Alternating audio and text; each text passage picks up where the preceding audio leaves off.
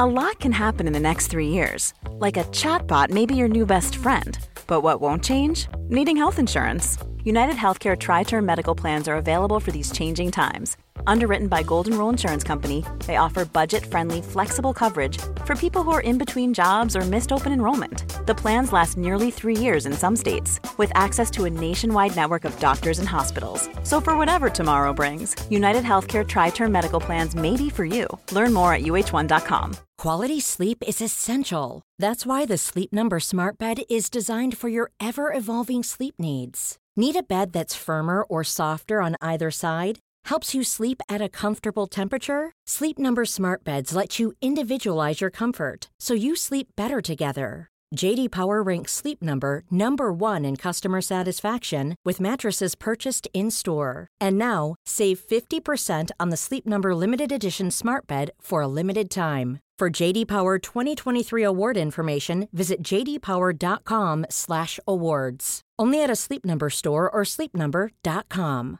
Hiring for your small business? If you're not looking for professionals on LinkedIn, you're looking in the wrong place. That's like looking for your car keys in a fish tank.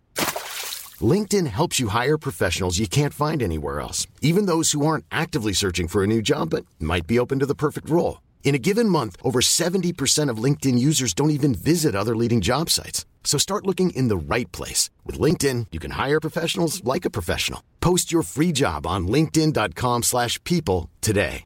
This is Paige, the co-host of Giggly Squad, and I want to tell you about a company that I've been loving, Olive & June. Olive & June gives you everything that you need for a salon-quality manicure in one box. And if you break it down, it really comes out to $2 a manicure, which is absolutely insane. It's also so easy to get salon-worthy nails at home with Olive & June. The difference between how your nails used to look when you did them yourself and now with the Mani system is a complete game changer. The best thing about Olive & June, too, is it's a quick dry. Dries in about 1 minute, lasts for 5 days, and full coverage in up to 1 to 2 coats. Visit oliveandjune.com/perfectmani20 for 20% off your first system. That's oliveandjune.com/perfectmani20 for 20% off your first system.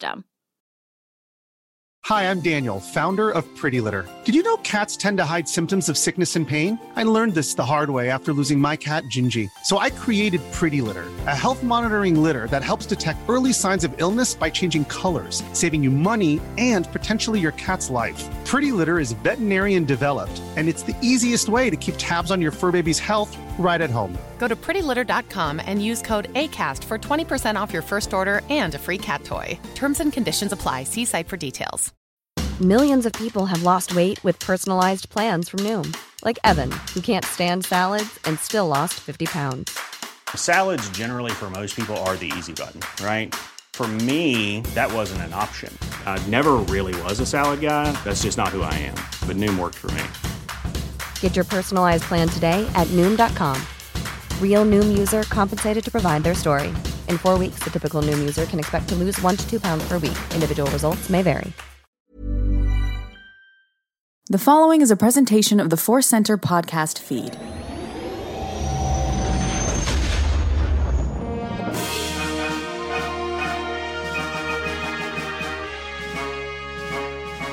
From the center of the galaxy, this is the Force Center podcast feed, and this particular episode is one of our deep dives. We're going to dive deep into the new Star Wars story, the novel Brotherhood by Mike Chen. I'm excited to go deep into these pages with you. I am Joseph Scrimshaw.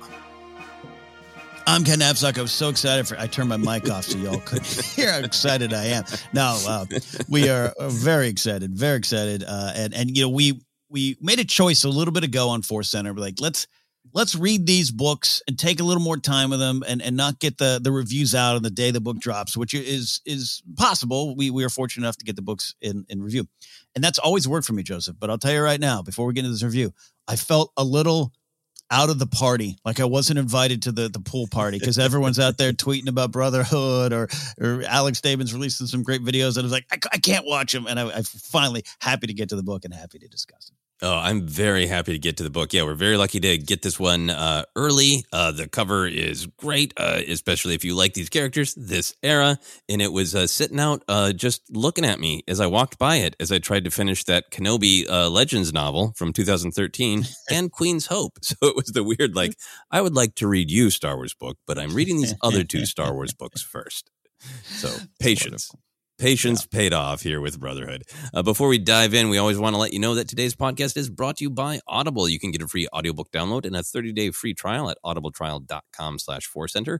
Over 180,000 titles and continuing, advancing even more, all to choose from for your iPhone, Android, Kindle, or MP3 player. This week, we're recommending, the book we're talking about now, Brotherhood by Mike Chen. If you prefer the audio or you enjoy it in addition to reading the pages, you can download your free audiobook today by going to audibletrial.com/4center. Again, that's audibletrial.com/4center for your free audiobook. The other thing that we must say at the beginning of one of our reviews, discussions, is the Awooga full spoilers. We talk about the book in its entirety. So if you haven't read it or listened to it yet and you prefer to do that, go ahead and hit our old friend, the pause button, and then come back because we're going to go full spoiler. Ken, are you ready to get into this? I am very much ready, sir. Excellent. Well, then let's just start with the big picture. Did you like this book? What was your big picture reaction? Is it love? Is it like? Is it struggle? Why? I'll tell you what it is. I just realized I missed a golden opportunity to say this is where the fun begins before you and I do it. I apologize, everyone. This was, I loved it. This is a very fun read. There was two layers for me to enjoy this. This is a book that just fills in some wonderful canon gaps and provides this valuable perspective on the state of the galaxy as the war breaks at the same time. And filling in some canon gaps is the easiest, dumbest way to describe this wonderful experience of reading an author who loves the prequel era, an author who loves Attack the Clones, which we just did with the E.K. Johnson's Queen's Hope. How that one was that paid a lot of respect to Attack the Clones, and here we are 20 years on, and to get to experience that. But then the other side, I really enjoyed this. Like I said, the perspective on the state of the galaxy as the war breaks. That's big. That's the state of the mind of the Jedi, the state of the Sith, kind of pushing their chaos and testing boundaries real early to me. This is like a test run for a lot of things. Like, hey, what can we do here? But also that it's going on from the start, and the state of many worlds and cultures not wanting to get caught up in the war. So therefore, a good mix of poignant and fun, and kind of how we like our Star Wars. Yeah, no, there was a lot of layers to it, and I think all of that came from just the love emanating off these pages.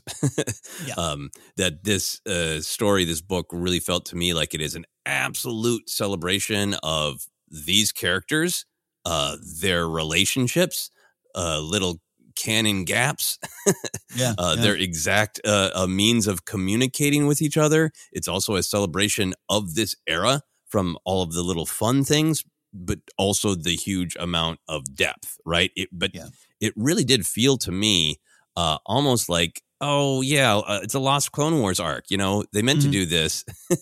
They're going to jump back and do this prequel that was even earlier than the actual Clone Wars animated series. It was just the cast of characters, right? It's Anakin and Obi-Wan, of course, but also then Padme and Asajj playing pretty big roles. But then also no character just popped up. Every character seemed like, how can I celebrate R2? How can I really have fun with Mace, with Yoda, with Sheev, with Dooku? Everyone who pops up, it's like the story is throwing a little party for who the character is. They're never just cogs in the story. It's really, there's this sense of deep love of these characters. Yeah, this book was a great example, and I think a lot of other Star Wars books are great examples as well, but this one had just a big shining light on it of when you hear people say, I just want my Star Wars to connect to all the lore and canon. We really respect that, but we always hear it Force Center. We're like, hey, sure, but give me the why behind it. This is just a big barrel of why, and that's why I think it worked. Yeah, and that's part of the reason that it reminded me of a Clone Wars arc, particularly since, you and I have been doing the deep dive on the Clone Wars report of all those stories, that this book had some big action moments, but it then also just had a lot of slow build, a lot of tension, a lot of politics, a lot of internal dynamics and a lot of dynamics between characters, and just kind of like the shape of it and the movement of it also reminded me of a good 4 episode Clone Wars arc. Yeah, one of the big 4 ones that you and I have to, save a Sunday to watch and review. But I agree with that. To binge them all. Yeah, so I think I had a weird experience reading this book because, Obi-Wan and Anakin are staring at me. It is, Kenobi fever season, and also, Anakin with the return of Hayden Christensen in the Kenobi television show. And I did enjoy every moment with them. I enjoyed every insight. I feel like a lot of the insights were like they were validating is maybe not the quite the right word. I feel like if you're a Star Wars fan who loves these characters and thinks about them a lot, there are a lot of like beats with Obi-Wan and Anakin. It's like, yeah, that's what I've always felt is the deal. Or yeah, it really makes sense that they would think about this at that moment and think back on that canon moment. So I loved everything with Obi-Wan and Anakin. It was a celebration of them. But then in a strange way, I was almost more excited about the new things, which is not normally the way I feel. Normally when I'm reading one of these books, I'm like, I'm kind of here to spend time with characters I already know, unless it's something like Lost Stars, where the point is really like you're totally being introduced to new characters, right? Yeah. And sometimes like when I flip through this, it's like Obi-Wan chapters, Anakin chapters. I guess I got to get to know a Neimoidian and whoever Mil Alabeth is. And some of the strongest parts of the book, which is not any criticism of the Obi-Wan and Anakin in sections at all, but some of the strongest parts were this, extreme examination of cultural respect for Neimoidia, spending a lot of more time on the misty bridges, cool environment of Cato Neimoidia and Cato Neimoidia and what it means.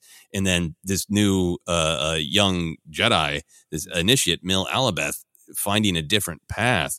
Those things were really, really strong to me. So that was just a great discovery that it wasn't the like other books. It's been like, yep, no, I see why we need to spend time with these other characters in order to build this narrative. But I'd really like to get back to the characters I know. And I didn't feel that in this at all. Yeah. And that at times is plagued other books, no fault of the books themselves. So, even some of the aftermath stuff where, where's Luke and Han? Well, they can't really be here, but I miss them. And that's nothing because we love Nora and Temmin and all the characters we met. I agree with you. I put down the note of I had to adjust early on to Anakin and Kenobi being separated for most of this novel. It was like brothers, but come on, brothers. I really wanted to see them rolling, but this book excellently builds to that. So it's really pays off well. It's an earned moment of their connection and their bond forming. So therefore, yeah, you're right. You have to zero in on what's being presented by the new characters. And I think I really agree with you in the sense of about halfway through when I turned the page and it was Roog's chapter, I didn't have all right, let's get back to Anakin, which happens. Look, famously Game of Thrones, the point of view characters, you flip you work your way through 40 pages of the most dense descriptions of dinner scenes with Tyrion. And then you turn the page and it's like the second night in the back. I don't want this chapter. It happens. And I think it's great that you adjust, you're saying that, just like, hey, you want to see them rolling and zipping along. And this book, much like Anakin at points, forced you to slow down and focus on others.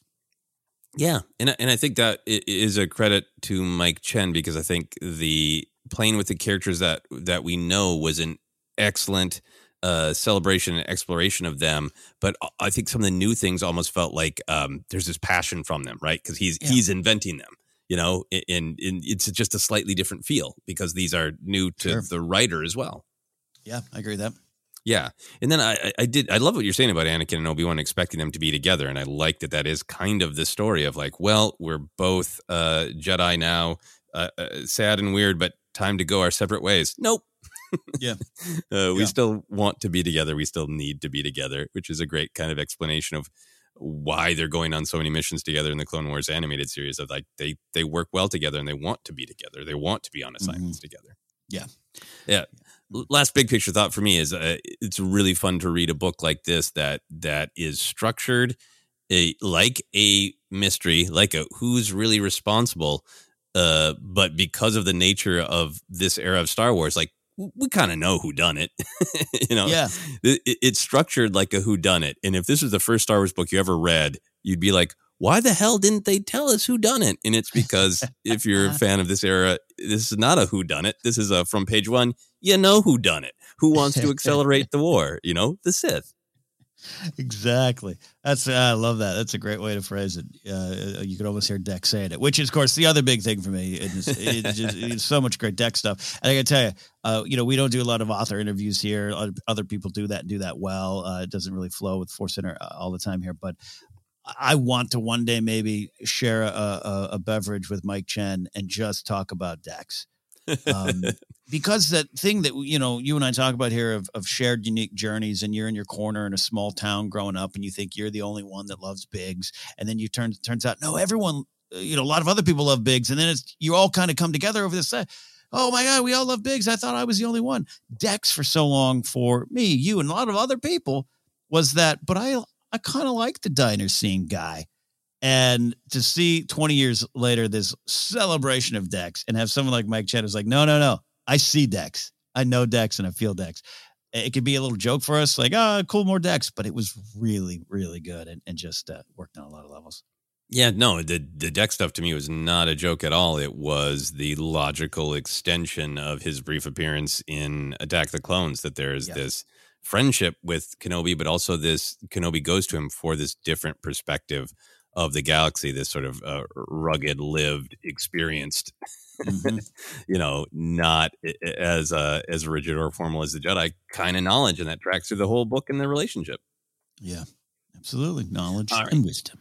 Exactly. Knowledge and wisdom. The key to Attack the Clones, said with a laugh by Dexter Jettster. Just rewatched that film for its anniversary. It's such a great scene and such a great film. But we're going to dive into some of these big ideas of what's going on in this book. There is a lot. I think for me, the biggest idea that maybe not even the most complex or juicy, but the one that is the most central, I think, to the story is this big idea of adjusting to the new.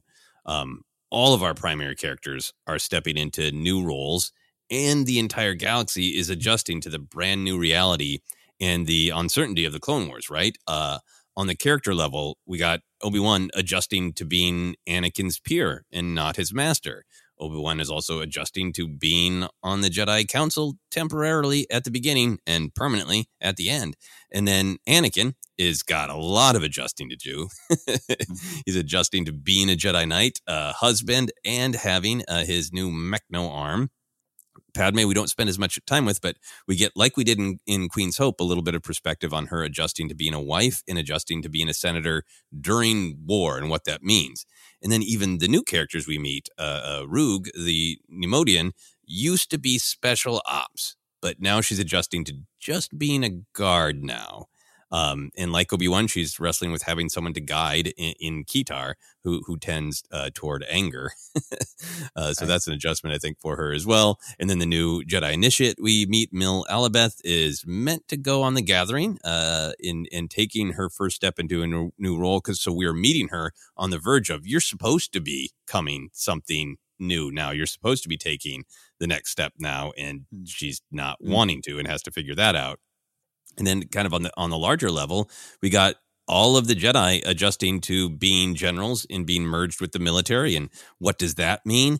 It even extends to the kind of the plot itself, like that there's a lot of discussion about the bombing on Cato Neimoidia is unthinkable, but maybe not in this new world. In like the whole galaxy is having a harder time working with it because, like you were saying, everything is up for grabs now. And yeah, I think I like that you pointed that out with the Sith too, of like, they're not naughty children. They're evil adults, but it's still that same thing of like, can I get away with this now during the war? With the cover of the dark side clouding the Jedi and everybody being confused and volatile? Can I get away with this now? So it's everywhere. What are your overall thoughts on this theme? Does it work for you on both a character level and a galaxy level? And what's impactful about it to you? Man, I really love this theme. I love that you highlighted this one first, Joseph. It's no small connection, I think, that Mike Chen and his authors know. Then I think I even saw some supplemental interview material where he's like, I wanted to write a Star Wars book for so long, and it was a dream, and then I pitch it, and then there's a Kenobi one, and then the lockdown hits, and I think he had a new kid, a new job, or his wife had a job too, and his wife was like, let's do this, we're gonna figure this out, and how that is this big giant new normal. A new normal that we all faced, right? And that we're all still dealing with. And I think I've talked about it before here. It's like, it's one of the things that I rub up against some even close friends in my life when I see them fighting this idea of the new normal. And I really enjoyed the exploration of that. Everything you're talking about is this powerful theme of adjusting to what is here. And that speaks to change and growth that we always talk about in Star Wars, which is so excited, so key to the Star Wars story. So to learn it from the character point of view, to see how they all struggle with it, they all succeed with it at times. It's just really exciting, because that is the new way is not just something personal, and it's always not just your choice. Sometimes it's a situation in the world around you dictating this change. And so much of the change in this episode is being driven by this war that has exploded. So I love that. I love this idea. We find our new selves. We find our new normal, and it determines and how we find ourselves in that is what I mean. Determines how well we maintain the changes that do come, or that we do discover, or the choices that we want to stand behind. And how well we keep that all going. And so the fear of the new normal, fighting it, and not finding yourself inside of that new normal, it breeds the fear that Star Wars is always preaching against. And this book has small and big examples of that, down to, Roog and Kitar and how they deal with it, and Kenobi, and just like Kenobi going, brother, student, I don't know. Oh, okay, I got to figure that out. It's how you deal with that new normal is where you go. And I think that's powerful for Star Wars. Yeah, it's a powerful Star Wars story on multiple levels, and it's powerful because it's real, right? Like, we all have to evolve. I feel like I'm kind of, with everything that's happened in the world, I'm thinking about that a lot, of like, what things have I always done that I maybe don't need to do anymore, even if it would make me sad, or that kind of thing. Or, really being willing to look at what's next, what should be next, what feels right.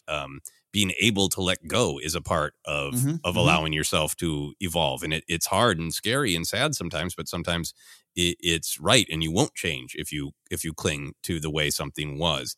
And I think what's going on here that's impactful is a willingness to change. Like, not surprising that Obi-Wan would be embracing this, or Padme, right?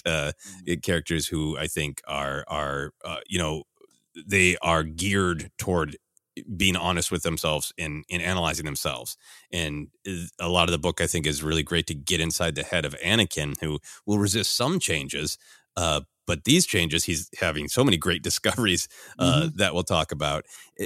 So it's powerful to see all these characters who are kind of turning things over and over in their mind and their hearts, and say, yeah, change is going to happen. I'm not going to resist the change, but I got to figure myself out within it. And then the other thing that I think this era, this moment of the Star Wars story is powerful, this book does a great job playing with, is this idea that change is inevitable. And some of it is good, some of it is natural, and some of it's awful and unnatural. It's not just that change is good or bad. It's that change is inevitable. It is going to happen. And some of it is going to feel natural and positive, and some of it is going to be, this is out of my power and it's awful, but it's real. And I think that's what's going on, is like on the personal level, a lot of the changes are just growing up, right? Like Obi-Wan stepping into the role of Jedi Master on the Council is just getting that job you always wanted. Right. Yeah. Anakin becoming a Jedi Knight is just growing up. Mil Alabeth basically going through, I have to grow up. The Jedi won't let me stay where I am. I have to take the next step. How the hell am I going to do that? That's all just kind of natural, right? Yep. The horrific war started by the evil wizard is not natural or good, but it's real and it's here, and we have to adapt to it. Even if our adapting to it is trying to stop it, we have to accept that it's real and embrace it for what it is. Yes, and I like even looking to break that down to like Mill's role. I loved you talking about how it's almost like she's graduating elementary school, going to junior high, which was little Kenny Knapsack's most terrified 3 months that summer. I just did not want to face that. For me, it was 6th grade into 7th grade is how they divided it. I actually think I connected with her on that little level too of like, whoa, what do I want to do with myself here? So that worked, but that's going on while, these things are just, you can't avoid it. There are things you can't avoid. You got to face it when you're not prepared to face it. I think there was a good old song back in the day there that I love so much. So, you know what I mean? Yeah. So it got me it got me on a Star Wars level, got me on a personal level. Yeah, me too. So let's dive into some of these adventures in adjustment with specific characters. What was most interesting to you about Obi-Wan adjusting to his various new roles? I think I went to this idea of him having to kind of relinquish the power dynamic that he was kind of in control of, teacher student, maybe even father son, and I have some more thoughts on that later. Mm-hmm. And the book is called Brotherhood, but and it's kind of a constant struggle with that along the way, and then just kind of this wonderful understanding all through it, but definitely at the end, definitely the great Qui-Gon stuff we're going to talk about, but equal footing. And how he found, I think, peace and confidence and even inspiration from some of Anakin's growths in that. That was really fun to read. Yeah.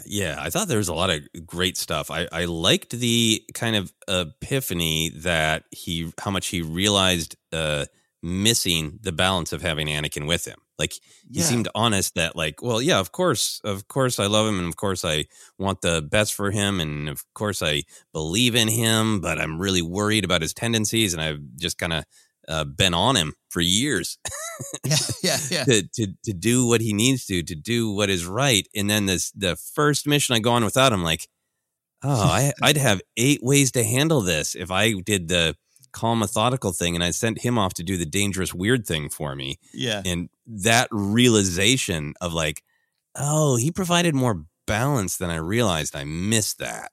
That was really touching and powerful.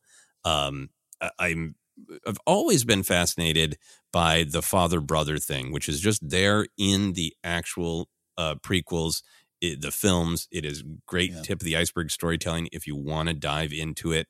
That Qui-Gon is clearly a father figure, and what happens when he disappears and Obi-Wan, this grumpy, slightly older guy, is suddenly thrust into this fatherly role. And then we have the actual dialogue where Anakin uses the father phrases for Obi-Wan twice in Attack the Clones. But, you know, in the brutal end of Revenge of the Sith, it's not you were my son. It was you were my brother. That's always been fascinating. And I love, obviously, with the title Brotherhood, that the book really dived into why does Obi-Wan feel that way? Why is he so much more comfortable with being Anakin's brother than his father? And I'm sure we'll talk about it more, but that epiphany, it's on like page 315, 316, that, you know, what connected Anakin and Obi-Wan is Qui-Gon's belief in both of them, and that Obi-Wan was never really suited to be in a father role because it was like they were both sons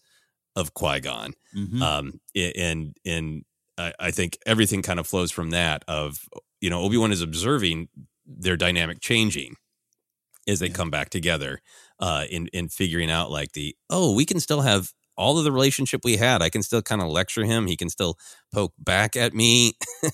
We can still be kind of weirdly competitive, but suddenly it makes sense when I am not entirely responsible for him, but just a brother to be there for him when he falls and to lecture him now and again, but not to be this master always telling him what to do and who to be. I can be there for him when he falls, not tell him what to do every second of his life. Yeah, and I just wonder if they had both had a full, more complete understanding of this dynamic, and you bringing in the Qui-Gon kind of, you're both my sons, older and younger brother, but both my sons. Where maybe if they'd understood that a little bit sooner, they could have provided a better base for each other, or definitely Obi-Wan for Anakin, as I think we'll discuss later. But also, this is not.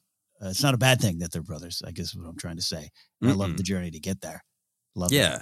Yeah, and I think it speaks to like Obi-Wan having to take him on so early that maybe Obi-Wan didn't entirely know who he was. Well, yeah. There's that lot of, and even you were talking about earlier, it's not just like I'm one side, I'm country, he's rock and roll. It is, you're learning so much about yourself. You're learning so much about what you need and you need to improve when that other partner or half is gone or something's missing. And I think that's a valuable lesson there for both. It's a life lesson that we all go through. Yeah. And when the book finally builds up to kind of these big moments of action, I love the symbolic clumsiness of their reuniting, right? That Obi-Wan doesn't even know Anakin is there. Anakin doesn't know that Obi-Wan is pulling his lightsaber, and that they kind of collide, and the great sad foreshadowing of Anakin cutting himself on Obi-Wan's blade. I love the clumsiness of that, of like, okay, we kind of want to be together. We kind of meant to be together, but we gotta iron it out. Yeah. And it pays off.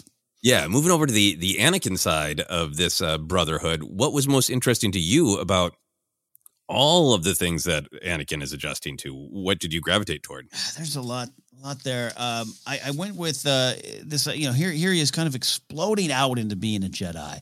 The rush trials, the need to promote in the field, so to speak, because of the tragedy at Geonosis, like all that kind of made sense to me.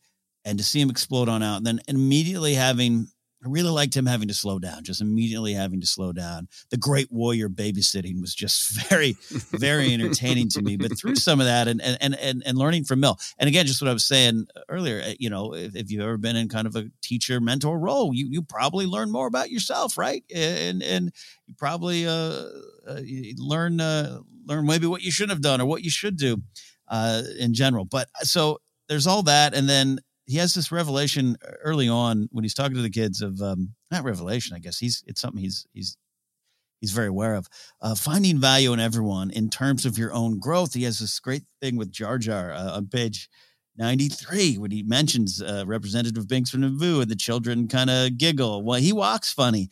He taught me loyalty and to never judge people. And you say he walks funny, but to him, that's just how Gungans walk. As a Jedi, you'll encounter many different people during your training, during your mission. Politicians, locals, etc. So it's about everyone having something to offer to not just the overall story, but your own growth. And as Anakin's just exploding out, lightsabers, ignited and ready to fight, and he's the title of the Chosen One hangs over him. He has to slow down several times to learn more and learn from those around him. Yeah, no, I'm really glad you picked that out. I love that scene where he is supposed to have memorized a speech.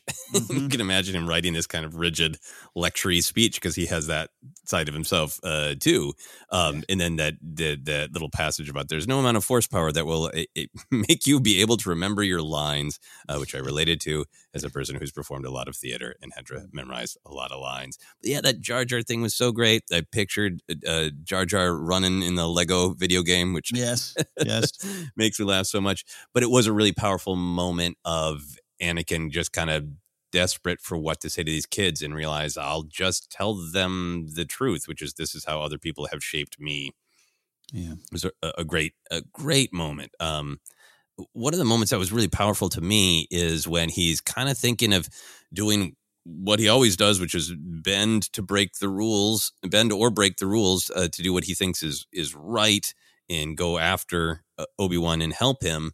And he's normally like, okay, I'm going to kind of do this, but then everybody's going to drag me on the carpet and yell at me, and Obi-Wan's going to be in my ear telling me I shouldn't have done that. And then he just starts telling the clones to do things, and they do them. And like, wait, clones do whatever I say? And it's the beginning of one of the many great little tidbits of the beginning of the bond between Anakin and the clones. But I also just think it's such a great it's a great evolution and a great idea about mentorship that Anakin starts to come into his own throughout the book. And, Obi-Wan notes this and comments on it because he's choosing, because he's not following orders. And I think about this so much, this idea that if you're trying to guide someone, teach someone, even convince someone, all you can do is kind of appeal to them, show them the door, maybe open it a crack, But if anything is going to happen, the person must choose to go through the door themselves. And that just rings true over, all sorts of different aspects of life to me. And I almost feel like that's what's happening by Obi-Wan taking off the pressure. It feels like a lot of the training was been like, Anakin, here's the door, go through it this way. Don't make that look on your face when you go through it. Just go through the damn door. Yeah. And in the epiphany for Anakin going like, oh, well, if I can go through it myself and make all of my own choices, then suddenly my choices aren't so reactionary to, a mentor telling me what to do. Now I can really assess them for myself and truly own my own choices and therefore have to examine them. Yeah. And then a dark side of when you start making other choices. Yep. And I think the book does a great job dealing with that. All the stuff with Padme was great too. But the other thing I really loved is that how much we tracked with his hand. Yes. How much he was getting used to it. There's always been this kind of tension where, Lucas has just straight up said in quotes like, yeah, no, he can't use the Force as well anymore. But Darth Vader is still, he's damaged goods, but he's still, he's still pretty good at fighting.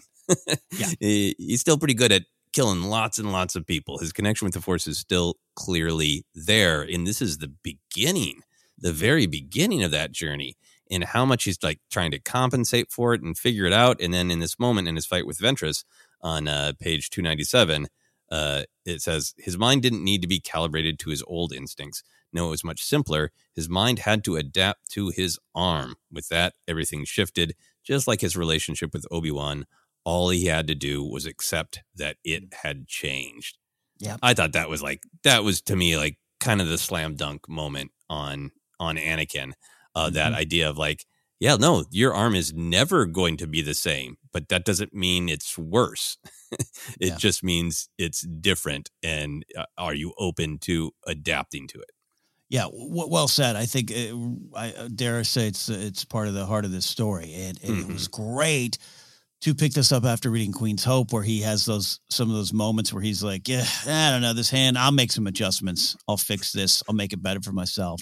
And just to continue that out, which, hey, on the surface, sure, make your adjustments. But yeah, the idea of, like we were talking about, this new normal, and you can't always fight it. It doesn't mean you can't stand your ground if you might know some things about who you are, but you got to find yourself in it. And I love that moment. You're right. It was a kind of moment for Anakin and maybe for the story. It's here. That's on your arm. What are you going to do? And don't fight it. Work with it. Go with it. Let your arm be the new normal, to go back to our beginning conversation. I also like that passage where he was being real honest with himself about all the things he cared about and how much he cared about himself, how much he cared about them, and that he I think the book did a good job of showing how great Anakin, what a wonderful person he could be, and then the dangers, right? And of knowing where he's going to go. And I love that passage where he kind of lists like, okay, I care about the Republic, the Jedi, Obi-Wan, Palpatine, and I think if I serve all those interests, it will benefit my actual main priority, which is just be alone with Padme. And it's so great because there's a part of it, it's like, I can see your logic. And then there's a part of it of like, you are twisting things around so they fit the way you need and want them to be. There's this rigidity that's like, this is the way it has to be because I've organized all the things I care about so they funnel in this specific way, and it's gotta be that way. Yeah. Yeah, it makes me think of Vader's first moments and the infamous no, and where's Padme, how it all leads to that. Yeah, there's you highlighted, I'll talk about it later, but there's so much of just what I loved about Anakin and who he is deep down inside, and the dangers of that, yes, but just who he actually is. Yeah, exactly. So of all the other characters wrestling with the new, who or what landed with you the most? I did really dig Rug or Rug, this hardened special ops soldier, probably not fazed by much, and finding a new way to look and deal with things. Just simple. I loved it. I get it. And I just loved the journey. And I'll tell you what, I never had a doubt. From the moment we met her, I was like, we got an ally coming down the path here. But just to see it play work was a lot of fun. I also really came around to Mill. I will admit to having some negative reactions from her from a big personal standpoint early on. Really? I did not I was getting a little frustrated with I just wanted to go take the damn lightsaber. Just take it. All right. Quit calling it a weapon. Don't worry about it. I was getting a little grumpy and, flipped the pages and loved the journey that she went on and found her presence to be perhaps the most important in the show. It feels like the Clone Wars in the book. What caused, I mean, we all love lightsabers and it is really, some of her stuff is really like, I don't want to get why she's dismissive, right? That they all kind of think of it as this cool weapon and that they're into war and they just want to go play with it. So is that what irked you? Yeah, that's a great word, dismissive, which is unfair to those. Now, again, as from a writing standpoint, it was very effective. It also it's almost meta, right? It's almost meta of I love Star Wars. It's so badass, and you got someone going, but is that what we're doing here? Is that all of what we're doing here? So, like I said, in the end of the story, absolutely love the character and absolutely think she has one of the best moments. In terms of quotes and stuff they pulled out. But yes, I my background, just old jobs and what I did and friends. And, I used to have lunch while people were cleaning guns around me. Like it's none of it phases me. And so I've just had this reaction to just because they want to go to the gathering doesn't make them a-holes. Calm down, Mel. Calm down. Got it. And I had to take a breath and, again, we're on the story. And again, but I think that works. I think that shows that it was very intentional to drive home a point and that Star Wars does that. It isn't complicated shades of gray. It is a morality tale. In case you haven't heard that before, and she had some very important things. And I found myself, if I would have been like in Anakin's shoes, I might have been first going just rub some dirt on it, take a shower, and hit the field. Okay, walk off your nauseous aversion, your overwhelming nausea when thinking about violence. Walk it off, kid.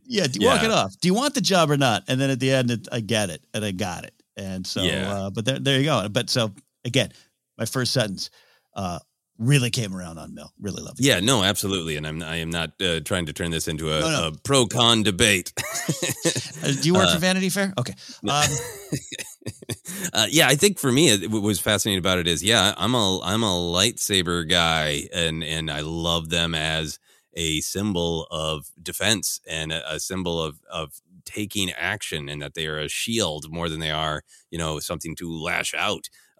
Love lightsabers, spent a lot of money to make one of my own at Galaxy's Edge, and I'm probably going to do it again someday. So I was a little shocked by it. I was fist pumping for Mill. I think partially because I love everything in this book, but I think there is something that is getting a little bit more hungry for me, for the new along with the old. Mm-hmm. And that this was a new character that made so much sense in this moment, in this context of, this isn't a time where lightsabers are going to be, used to deflect some blasters, maybe if things get really exciting. And mostly they're used to spar, and they're mostly philosophical. This is a time where they're going to probably be used to hack through things and people. They're going to be used more as weapons. So to have a Jedi sensitive, not only to lightsabers, but to lightsabers in the context of the Clone Wars, and to step away from the thrill of them. I'm just fascinated with this conversation because when I hear you describe it, I'm like, wait, I should have been pissed off. Why wasn't I? Because I was into it. I was so on board to it and into it immediately. Maybe it is because it is that meta level of lightsabers are a symbol of hope. They're not, I don't know. Yeah, I mean, you could read this as Mill as being a jerk to Star Wars kid, they're supposed to be fun. They're supposed to be the fantasy, I didn't think of those terms, but yes, that works. No, I think there's just some truth to what you're saying about how the start of the war, and this is a great character to show us all on a smaller, intimate level what the Jedi are doing. So that's why it was super effective to me. And personally, where her character ends up, I think it's great and powerful. And someone who's like, I'm not out of the Jedi Order. I just want to use my skills the way I want, number one. And two, in keeping with this, I'm, what's the famous, pacifist military medic? I don't carry a gun, but I'm going to be here. So I really love that. And again, super effective. The conversation we're having. This book very clearly shows how fast the Republic and the Jedi were putting on armor and heading into battle, right? And even though there's some great, the armor doesn't even literally fit right. Like there's some great stuff. I don't think you're wrong at all. And I think it was used effectively. I just, and again, personal bias too, but also just, you have to work through that and you have to go in the character journey. And that's what I did. But it's so funny. You're not, you shouldn't have been mad. Yeah, I mean, but I take your point because, like, at the beginning, we're dealing with Obi-Wan and Anakin and Padme and all these characters really going like, well, I have to face the new, I have to adjust to it. And the beginning of Mel's journey is just like a big, nope, I'm not taking the next step.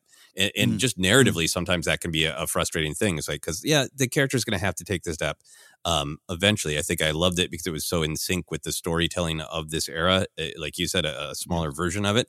And then I loved that it got to this point of that she had this epiphany that sensing pain is affecting her because she wants to do something about it and wrestling with how much she can do and control, right? Like, and Anakin's kind of like sad, he can't help everybody. You do have to pick and choose, which is amazing to hear, Anakin say that epiphany that other people's pain is difficult for me because I want to be able to do something about it.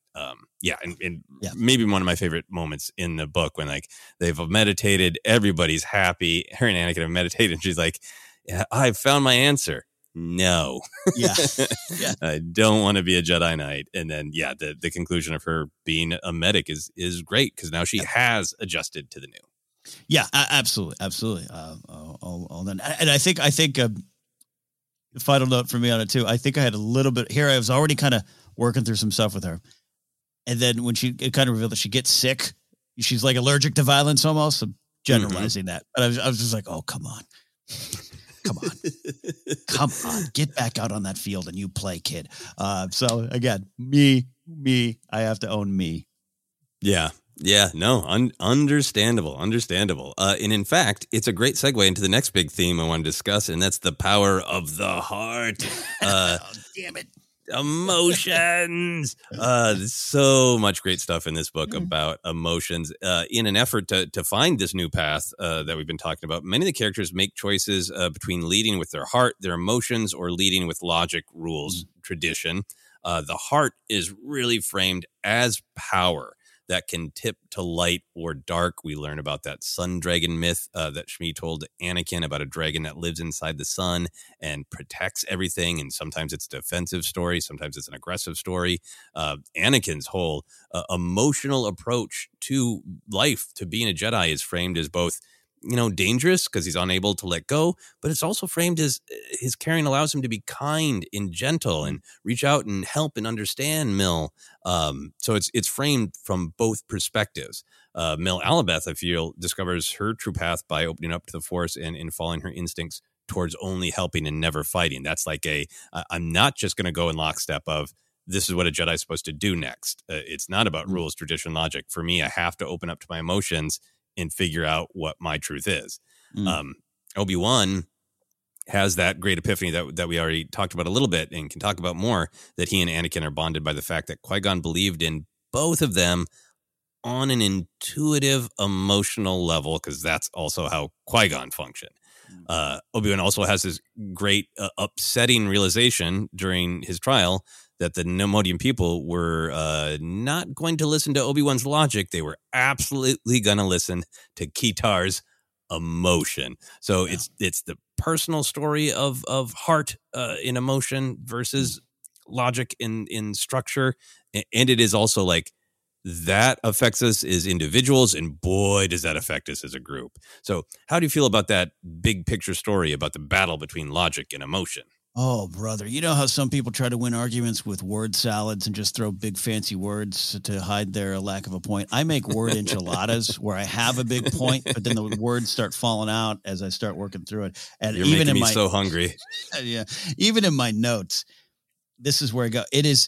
I'll start as simple as I can. It's wonderfully case by case. And the reason I say that is your last point about Keytar's emotion and the danger of that and how you can play on emotions. And it's such a weapon where just logic has what can we do against so much emotion with my little logic?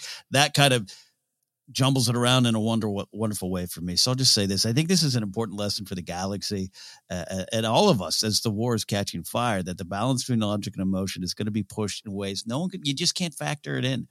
No one can factor it in here. Even at the beginning of this war, they're getting a sense, and it just becomes this big old jumble. And logic dictates to me that, hey, logic might say we must take some sort of action, but my heart is telling me that this one thing the path might not be entirely present yet. So then you have to decide, and it's got to be a choice that flows down to one result: helping the good, helping the greater good, helping people, empathy, this big Star Wars idea. So if you're weighing logic and emotion, just drill down on the core of whatever you're fighting for. And does logic take you to helping the greater good? Does emotion take you to helping the greater good? And how you get there, that's the value of this. And the logic is going to trip up the Jedi, might already be tripping them up. Logically, they should join the fight to defend the Republic, to stop suffering. What does their heart tell them in this moment? Doesn't their heart tell them along the way something's off? But and again, I want to be clear. Ventress playing Keytar's emotions like a vibro space violin. It was my favorite chapter of this book because it was so dangerously real. There is no yes or no binary answers here. Logic versus heart, logic and heart. You drill down to the core. What's it doing? Are you helping the greater good? Yeah. Well, your enchilada was delicious. I think your point about the Jedi relying on logic for the Clone Wars, not emotion. In the emotion they're leaning on maybe is a little bit of fear of the unknown, if we don't know what's going on because of the dark side cloud and everything. So we have to figure this out. That's the cheese. That was a delicious topping to your enchilada. I agree with your enchilada. I think for me, just to really break it down is, I think the battle between logic and emotion, it's not a battle. It's one of the great balancing acts of human existence. I think about it a lot because I think I have a tendency toward both. I have a part of me that it tends toward rigid and I have a part of me that tends towards, well, let's just float and find out. And I think I have confronted them a lot in artistic pursuits, particularly in writing. I think writing is such a mix of structure and intuition, right? It's a lot of times it's easier to just pull back and look at an outline, and then you can just have like a real structural conversation with someone else, like you're building a house of like, oh, this story isn't working because this structural pillar, this scene that needs to be one place is in the wrong place, and let's move it, and good, we fixed it. And you can be talking about a story like it's a blueprint, and you can have this logical back and forth conversation with another human. Yeah. But writing to me is also like, just sit down and don't think, feel. Yeah. You have a sense that this scene should be here. You have a sense that this character should yell this word. You have a sense that there needs to be a cat in this scene.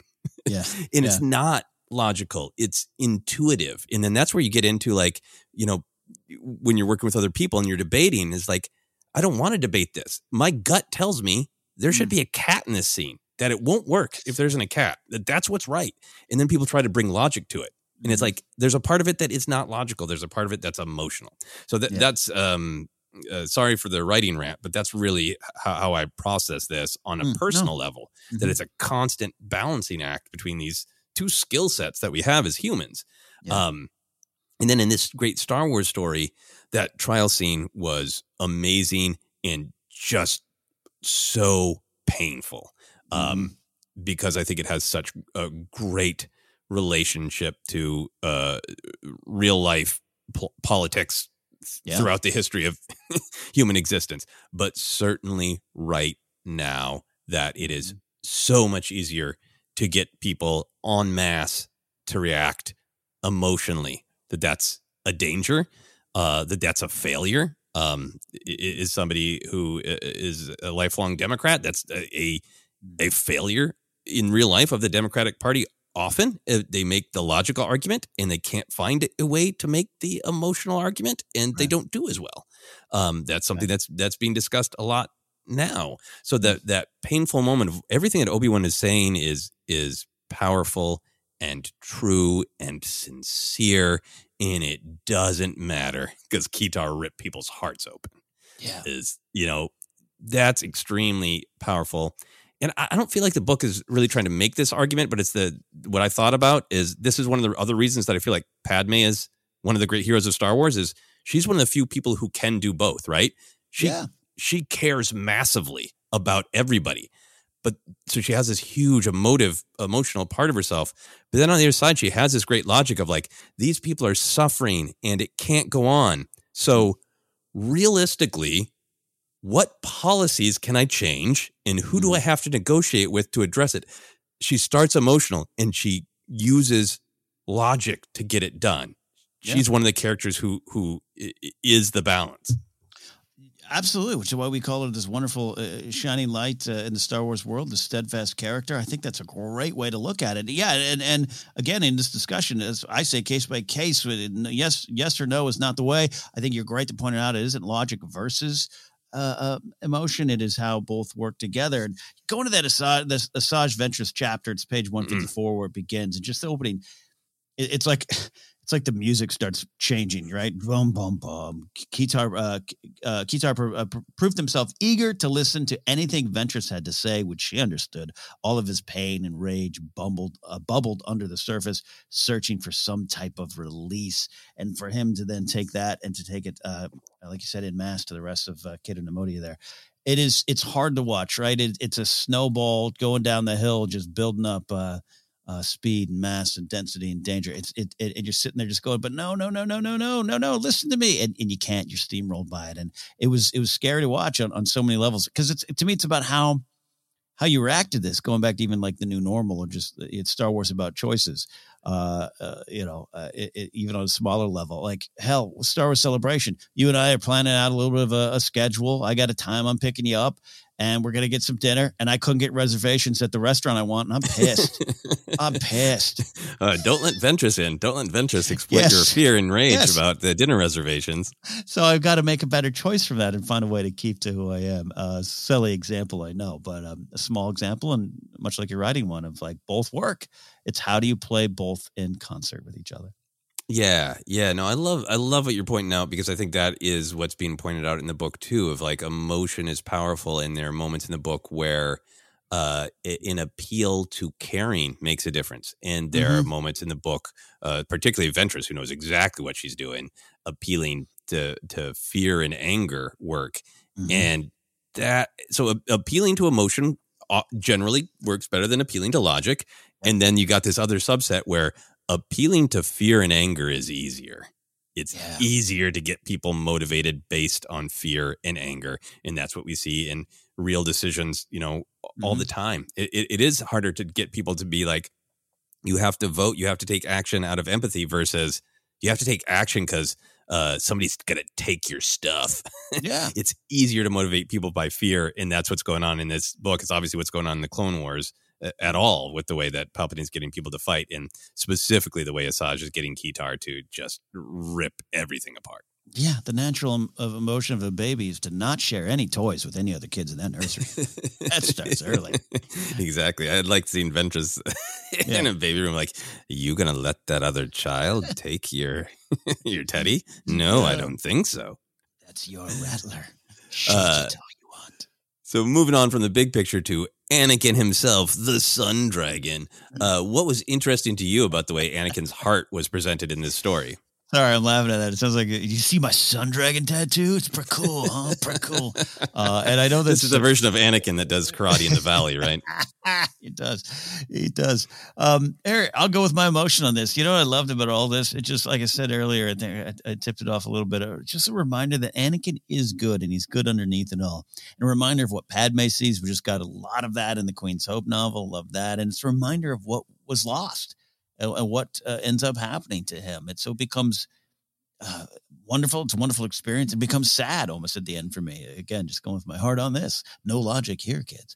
So I love that he ends up connecting and helping Mill because he cares more than rules or training and everything. He cares.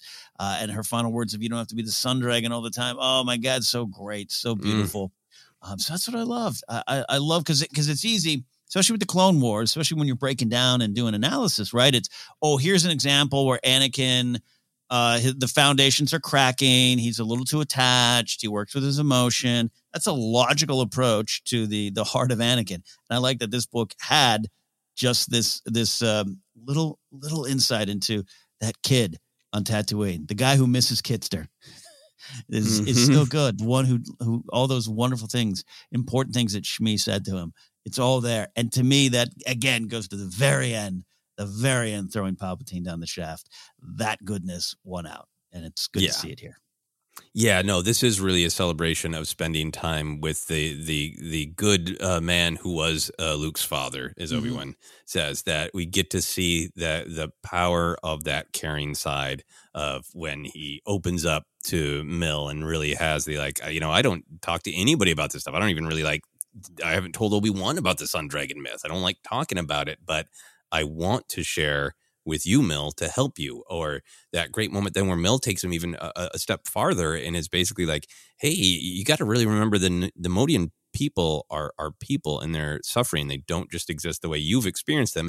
It helps Anakin take a step past his natural reaction of anger of I just see them as the people who've tried to kill Padme.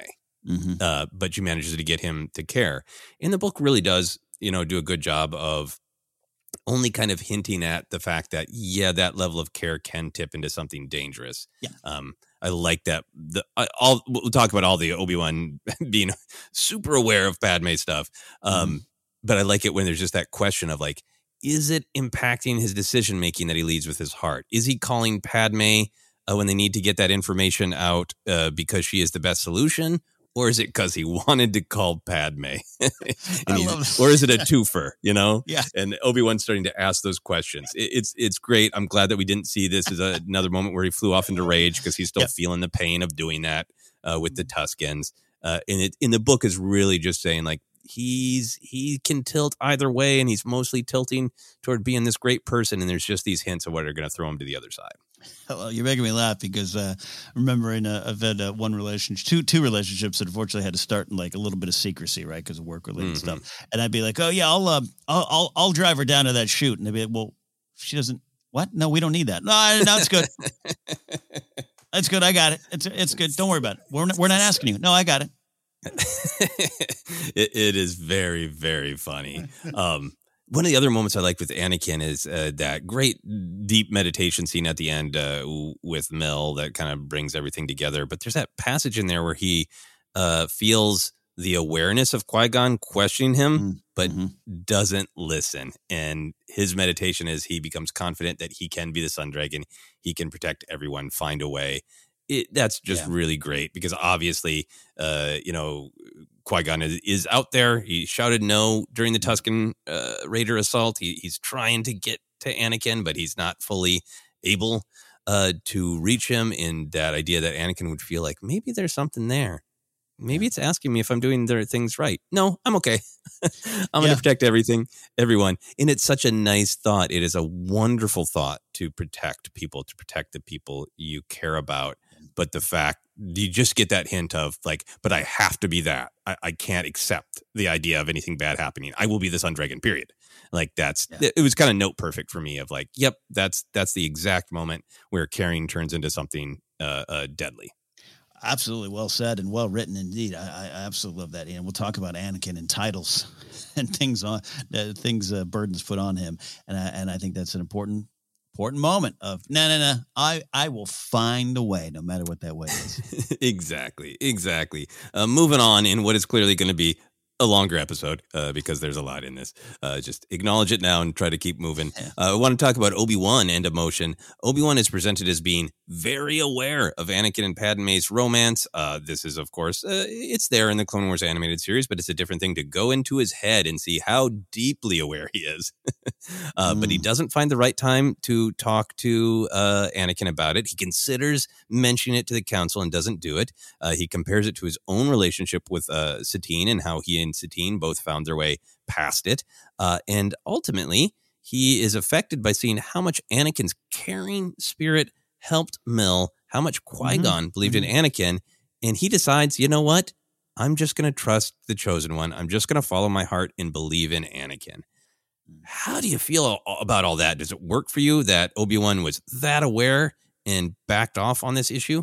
It definitely works for me at this point in the story. I think it kind of makes sense when you kind of sit down and ruminate on it there, right? I love where he ends up. Hey, I went through this. We're on equal ground now. Let him work through it, which is what I think Anakin just wants, right? To be seen as someone who is a real person, who knows how to, who's learning, growing, and wants to do it. If Obi-Wan had run and told the council, "You little snitch, what are you doing here, Obi-Wan?" I would have been mad at Obi-Wan there, and not confronted him. But unlike Obi-Wan, we know where it goes. So we have that advantage, right? Or disadvantage because of the tragedy. So we know that Anakin still might need a father figure, a role Palpatine is willing to play. You and I were touching upon that earlier. So I wish Kenobi dealt with it more later. And then we have that pod race poster bedroom scene from the Clone Wars that we loved talking about recently, of just both of them trying so hard to have that kind of conversation. But Kenobi fails a little bit here. But for this point in the story, and him, it's kind of revelation, right? Kind of a revelation that he is pretty much, Padme and Anakin sitting in a tree. He knows. It does work for me in the end. Yeah, no, I mean, I love that scene where he sees them. It's like, I got all these other things going on. I got all this stuff to worry about. What the actual, Padme is much too good a politician. She's into him. No. I think it really worked for me. It's something I love that's been developed in the Clone Wars animated series, that he is aware. And I've always kind of liked the Obi-Wan story, that he's aware, but he hasn't quite managed to have the conversation he needs to with Anakin. Yeah. And then there's maybe a part of Obi-Wan that's convincing himself to turn the other cheek. And I like the way the novel dealt with that in that had all these great moments where Obi-Wan really worries about things, but he's so well trained as a Jedi to acknowledge it, think about it, and let it go, and not let it dominate him. And that he's able to kind of be, that's a real big concern, but I'm going to let it go. And like, that's a tribute to Obi-Wan, right? I think that moment where he sees Anakin sit down and just take that time on the landing pad to meditate with Mill, and Obi-Wan has that moment of regret that he didn't try connecting with Anakin, on the more emotional level, that he kept it a little bit more to the logic in the Jedi teachings of, you're supposed to be like this, just do the thing, because then you'll be great. So we've got this mix of Obi-Wan is good at letting things go. He's got this little bit of regret. He wants to have this faith in Anakin, and all of those things by themselves, I believe, are understandable choices from Obi-Wan. But I do think he failed. I think this is how he failed. Anakin. Yeah. Like maybe he could have been more emotional and gentle with Anakin in his training. That's a part of it too.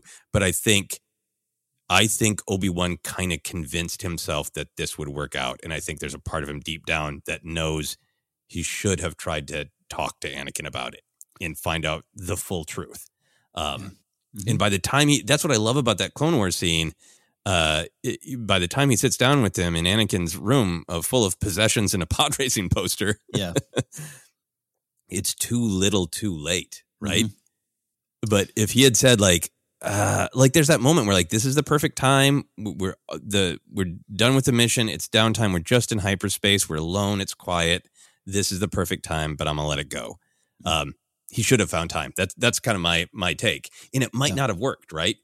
But if you'd gone in real gentle and just said like, I perceive this is going on. Why don't you tell me about it? What are you feeling? What do you need? Would Anakin have opened up to him? And would that have helped Anakin negotiate a path forward instead of just becoming rigid of like, the Jedi are forcing me to fake, have a fake secret marriage? Yeah, this is great stuff. And I always love hearing you talk about Kenobi, but especially of some of Kenobi's failings and what it means and how we can, we know where we're going. You just got me really excited for the Obi-Wan Kenobi series, which I was already, out there excited. Because two things come to mind. He's right to give this trust. He's right to have this faith. And when that is destroyed, that's only going to just kill Kenobi's soul even more. So we're going to see those pieces being picked up in the series. So I just kind of love that on that level. But yeah, this idea, it also ties to the Jedi, right? It ties to what we were talking about earlier of adjusting and logic and emotion, all of it.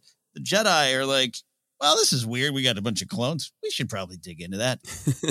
But you know what? Logic dictates we're gonna let that go, and we're gonna deal with what's present. And I think so. It's almost not even Kenobi's fault, at least in the beginning. It's what you do with that. And I would have loved him to have that conversation that isn't, Anakin, this is wrong. But like you said, Joseph, Anakin, what's going on? What do you need? What are you feeling? And how can we work with this as we go forward? Versus just nope. And he couldn't find that balance. You're right. Yeah, no, and it's really hard. And certainly been in that situation where you like, I think this thing's going on with my friend that's probably not great. Right. But I don't think they're going to want to talk to me about it. So la da da da da. I've done it. I have done it. Yeah. You know, and sometimes it is the right choice to just let people be and let them come to you if they need to. But like, this is such a different thing where Obi-Wan knows, he knows how passionate Anakin is, you know? Yeah. Anyway, we'll have opportunity to discuss that again. So we're going to move on to this last big theme I want to discuss, and that is the idea of de-escalation, escalation, neutrality. There are, a lot of stakes to this actual investigation into the bombing of Cata Neimoidia, the actual plot. But one of the major ones is, will the resolution of who bombed this city, will it escalate or de-escalate the war? And I think the characters are really divided between those who are desperate to de-escalate the conflict and those who are really embracing exploding into full-out war.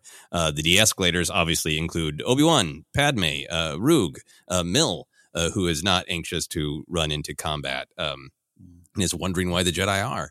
Then the escalators, of course, the Sith, Sidious and Dooku behind the scenes, Asajj Ventress explicitly manipulating Kitar, who becomes in escalator. I would argue there are moments where Anakin is portrayed as an escalator because not from a mall, is somebody who is into escalation because he has those aggressive moments where he wants a short, fast, direct solution, and that he is quick to use the. It becomes a joke, but also an important thematic idea that he is quick to use aggressive negotiations, which is often an escalation, not a resolution. I think it's fair. Yeah. My opinion on Anakin, I think that one's up for debate. I wanted to share this one particular quote to kind of frame this. When Obi-Wan is on the run, he is thinking the most important thing remained getting an audience with the Trade Federation, and though they already leaned toward not believing him, it marked another chance to plead for de-escalation. And given that Neimoidian culture made trial public, recordings of his own argument would likely make it out across the galaxy, broadcasting a message to slow down and think rather than play into any hands that wanted rapid conflict. Everyone is so aware that's what's at stake. This is an opportunity to slow things down or to throw fuel onto the flames. So what is interesting to you about this idea about who de-escalates, who escalates, and how they do it and all that stuff?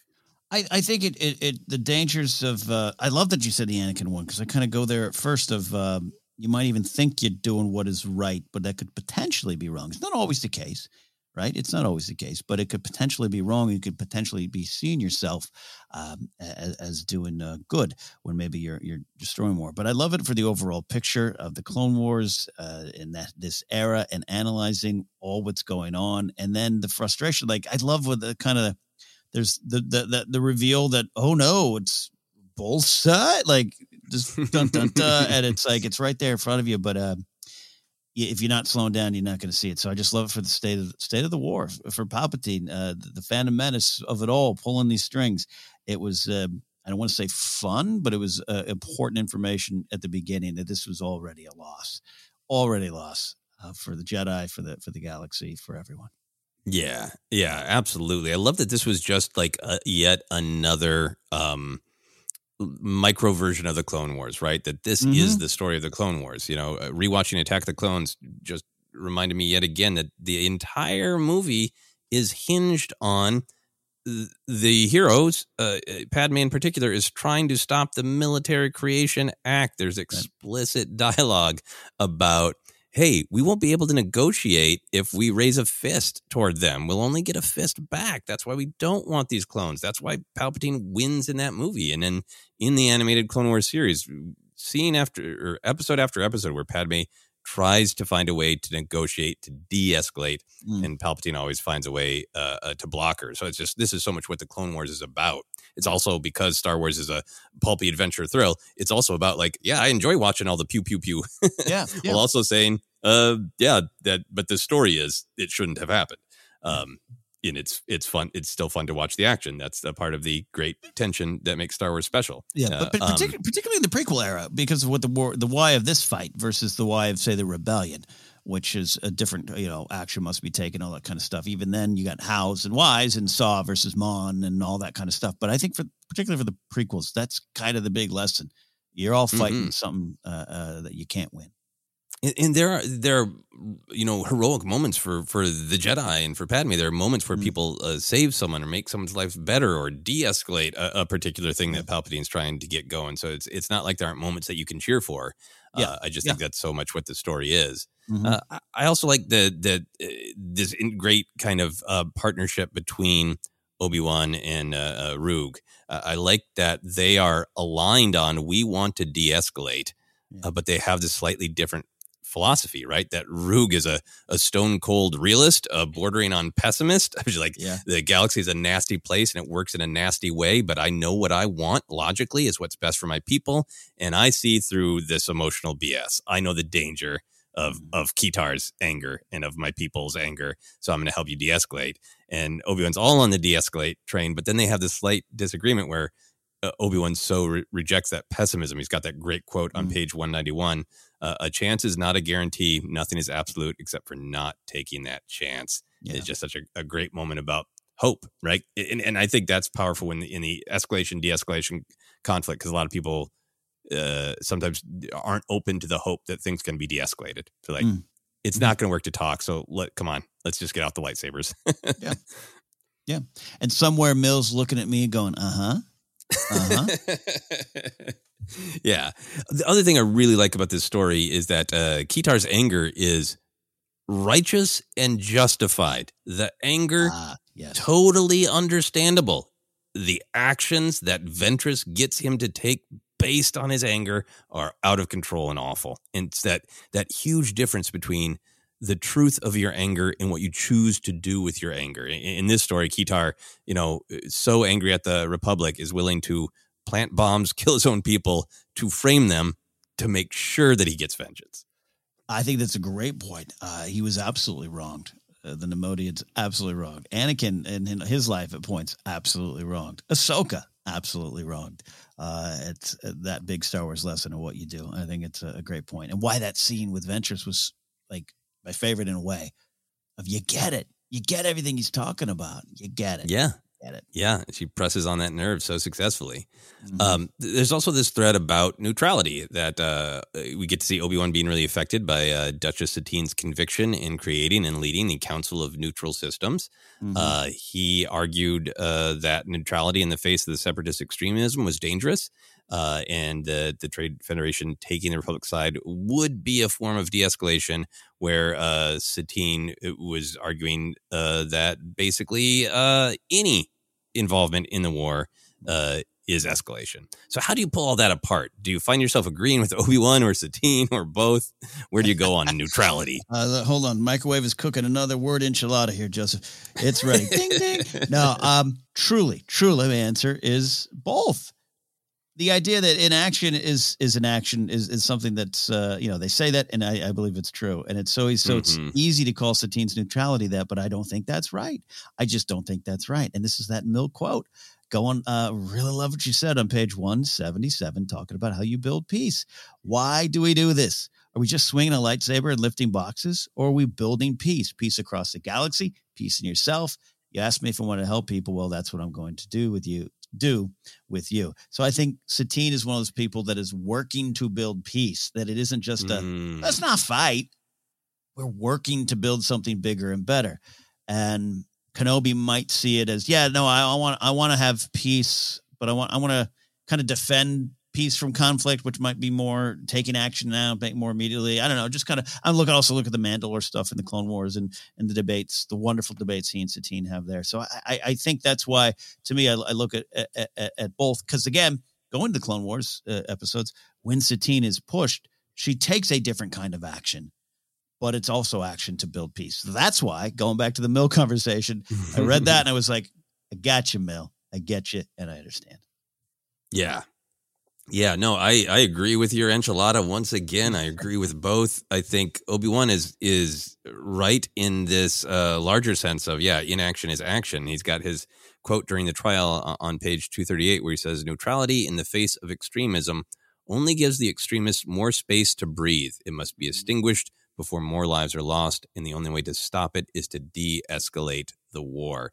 And I think it's important that what Obi-Wan is arguing for isn't like, Trade Federation, join the Republic, give us your battle droids. Like, he's not asking them to fight more. He's saying, like, if something is, if it's powerful of a player as the Trade Federation took our side, the war just wouldn't work. The Separatists don't have, the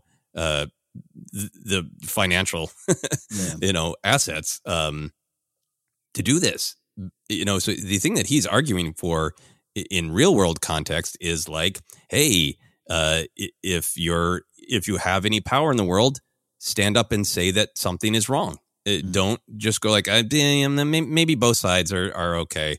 If you feel one side is wrong, stand up and say it, because that is the way that it will be stopped without violence. So I feel like Obi-Wan is making an argument for a non-violent solution at this point. But it's not. But maybe that's never going to work in this situation, because we know what's really going on in the Clone Wars. I think it's powerful that Satine is correct in the specific circumstances of the Clone Wars, that fighting won't solve this, because fighting is the point. And really challenging the Jedi on, like, I know you kind of see this as defense in those debates between Obi-Wan and Satine in the Clone Wars. Obi-Wan is even making the argument that sometimes the best defense is a swift offense, which is kind of the logic that the Jedi are getting themselves around to. Yeah. And Satine is just kind of, calling BS on that and just saying, no, any fighting will cause more fighting. Yeah, indeed. Yeah.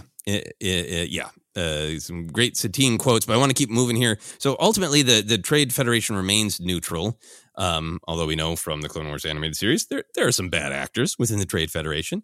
Palpatine uses the unresolved shadowy forces that attacked Neimoidia and the Trade Federation's ongoing neutrality to ramp up the Republic war effort. So, Ken, did our heroes win in this story? I don't think they did. They didn't, and maybe they won't for a while. But more importantly, maybe they help build a path toward ultimate victory, I think, deep down. I think deep down. I'm thinking it doesn't – I think it's kind of hurting my thoughts on this that we just did that Yoda arc in season 6 where he's like, I learned something. We've lost. But we'll win later. I think a lot of that's going on here. Yeah, absolutely. I think this book was so great because there are personal victories. There are personal epiphanies. But Sheev got what he wanted. Absolutely. He got escalation, and he got this, in particular, this feel-good lie for the Republic that a quick offense will win the war. I love how much that's focused on, of like, look, nobody wants war, but if we kick their ass real fast, everything will be fine, which is obviously not what he wants or believes. So sadly, score another for Sheev. Big Sheev Day, Big Sheev Day. Final thing I wanted to talk about in terms of the themes is this much bigger Star Wars theme of empathy for everyone. We talked about it for the perspective on the Ewoks, on the Gungans, recently with Book of Boba Fett and the Mandalorian, having true empathy and giving perspective to the Tusken Raiders. And this book is really about that with Neimoidians. We've got a little bit of it in Queen's Hope, but throughout this book, we learn that Neimoidians feel judged and looked down upon by the entire Republic, that they have pride in the Trade Federation, but they don't like that people see the Federation and all Neimoidians as just lumped together. Kitar gives his great speech about his parents' art and how much it was disrespected on Coruscant, and then they were murdered.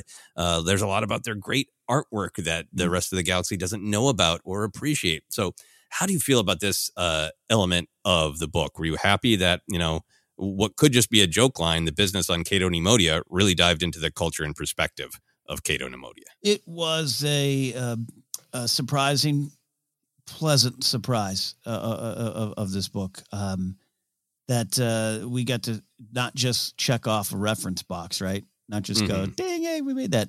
And clearly Mike Chen loves the prequels, and he took the time and the care and his love of Star Wars in that era and probably his own personal experiences to use the story and this medium, a novel, to expand the picture and pull back the view. And I love that we get to do that a lot.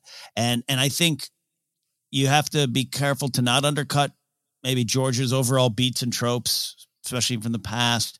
You want to add to it. You want to maybe explain the other side of it. And George didn't, in some cases didn't. I think I'm just talking about, I'm thinking Tusken Raiders a lot, but even the Trade Federation and the Clone Wars continues to build on what we know. And so therefore we know, because I started this book going, no, what are you talking about? They're all horrible. I've seen it. Did not watch the Clone Wars. Have you not? Do you trust Lot Dot? Come on now. So I think it was valuable, and it just makes it all bigger, and it's ever expanding Star Wars story that we're blessed to have now. And I think when it's done and done right, it allows, again, going back to Tusken Raiders of, hey, yeah, some tribes, they seek violence. They murder. That's their way of dealing with it. We're not even commenting on that. We're just saying that's their way. This is our way. I think that's valuable to just kind of not feeling as though, as a Star Wars fan, that something that I loved or a movie I loved has less value now, if that makes any sense. Oh yeah, no, it's. You know what I mean? think it's. Yeah, I think it's sometimes we've talked about the updating of adventure serials, and you carry some baggage with you when you do that, or old westerns. It's that. It's also just like how much room is in the film. What's the film trying to do? And you have a bad guy, and then sometimes, these unfortunate real world ideas get attached to the bad guys. And I really like that Star Wars is taking the time in the space with expanded storytelling to go, let everybody's perspective is nuanced and multifaceted, right? Yeah. And I hope people know what I mean by that of just like Trade Federation going even to Phantom Menace. It has very specific meaning for George, like this corporation is an army. You and I have talked about how you brought that up to me, and I was like, wow, that blows my mind. I never thought about that in 2014. So it has great value. There are some other things around the decisions around the Neimoidians that are questionable, maybe don't stand up in terms of accents and voices and those kind of things. And so I think this book kind of looks at all of that and provides new light and expands it to where, now when I'm even flying over Cato Neimoidia in the Order 66 sequence, I'm going to look at it differently. I'm going to look at it differently. And every time I hear one of them speak in the Senate chamber or on the ship in Phantom Menace, I am going to look at it differently. And it only adds, and I don't feel it tracks or says something back then was not valid. Yeah, no, I think to me it is about adding. And yeah, I mean, that was a big conversation in 99 of the voices of the Neimoidians leading to what is going on with that? What is the intent of that? So I think it is powerful. It was really powerful that Obi-Wan's realization that this trial that is being broadcast to the galaxy, a part of it is for the Neimoidians to be seen and to be heard. In that when Minister Iam on page 234 is saying that you see us as just a business, a people of greed, a people of deception, perhaps not even a people. That was so powerful, particularly given some of the connections to real life stereotypps that you can make if you see it that way. And it was really, really powerful. There's a great article. I wanted to understand a little bit more about Mike Chen in his background. I found a great article called "Mike Chen Shows Why Family Matters." It's from, I believe, 2020. The article is written by now fellow Star Wars author Zoraida Cordova, but it's just a really great insight into him. And I just wanted to share it because I think I agree so much with what you're saying. Of this book to me didn't read at all as a mission somebody's on a mission to show you why Star Wars is bad. This was really hey, Star Wars has this goal to have empathy for everyone. And sometimes it drops the ball, and let's address that when we can. Yeah. Yeah. 100%. Yeah. 100%. Any other big picture theme thoughts before we take a quick break? No, sir. Let's go. All right. We will take a quick break and we will be back.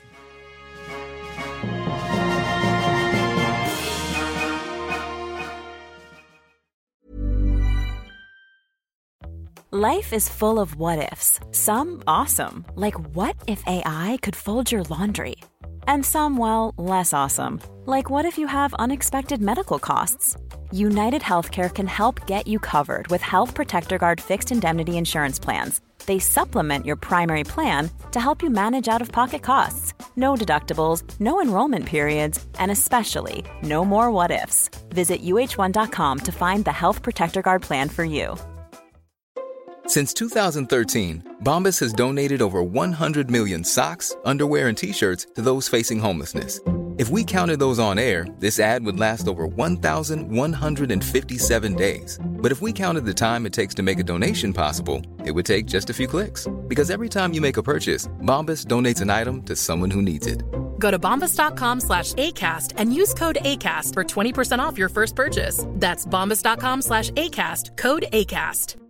Hi, I'm Daniel, founder of Pretty Litter. Did you know cats tend to hide symptoms of sickness and pain? I learned this the hard way after losing my cat, Gingy. So I created Pretty Litter, a health monitoring litter that helps detect early signs of illness by changing colors, saving you money and potentially your cat's life. Pretty Litter is veterinarian developed, and it's the easiest way to keep tabs on your fur baby's health right at home. Go to prettylitter.com and use code ACAST for 20% off your first order and a free cat toy. Terms and conditions apply. See site for details. Quality sleep is essential. That's why the Sleep Number Smart Bed is designed for your ever-evolving sleep needs. Need a bed that's firmer or softer on either side? Helps you sleep at a comfortable temperature? Sleep Number Smart Beds let you individualize your comfort, so you sleep better together. J.D. Power ranks Sleep Number number 1 in customer satisfaction with mattresses purchased in-store. And now, save 50% on the Sleep Number Limited Edition Smart Bed for a limited time. For J.D. Power 2023 award information, visit jdpower.com/awards. Only at a Sleep Number store or sleepnumber.com.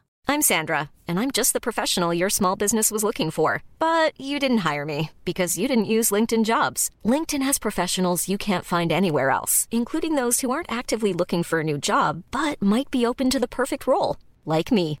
In a given month, over 70% of LinkedIn users don't visit other leading job sites. So if you're not looking on LinkedIn, you'll miss out on great candidates like Sandra. Start hiring professionals like a professional. Post your free job on linkedin.com/people today. Millions of people have lost weight with personalized plans from Noom. Like Evan, who can't stand salads and still lost 50 pounds. Salads generally for most people are the easy button, right? For me, that wasn't an option. I never really was a salad guy. That's just not who I am. But Noom worked for me. Get your personalized plan today at Noom.com. Real Noom user compensated to provide their story. In 4 weeks, the typical Noom user can expect to lose 1 to 2 pounds per week. Individual results may vary.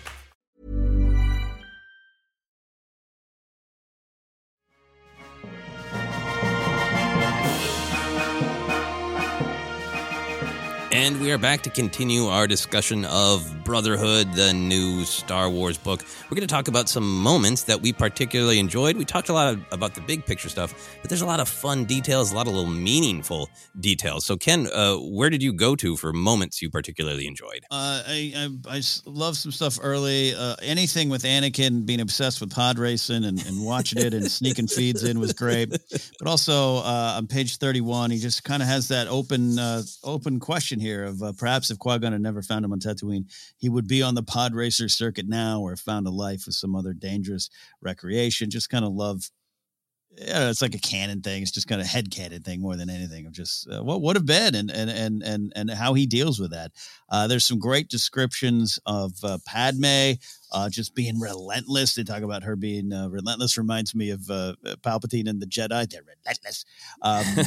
Love all that, and that makes sense for her. That's on page 33. Page 45, there's a great conversations, great stuff on Padme on bad faith and disinformation and how it's used. And yeah, I can't help but think about the era that Mike Chen is writing that in, but hey, that's just me. So I love a lot of that stuff there. I mentioned the Jar Jar quote, but it's just that the finding yourself just takes time is also the purpose of that conversation around Jar Jar and Representative Binks with the initiates, and I love that too. Yeah. I loved Anakin specifically rewiring Jedi tech to watch pod races. It's so relatable. And then when he's talking later to Obi-Wan about, well, maybe you can watch some pod races together. Yes.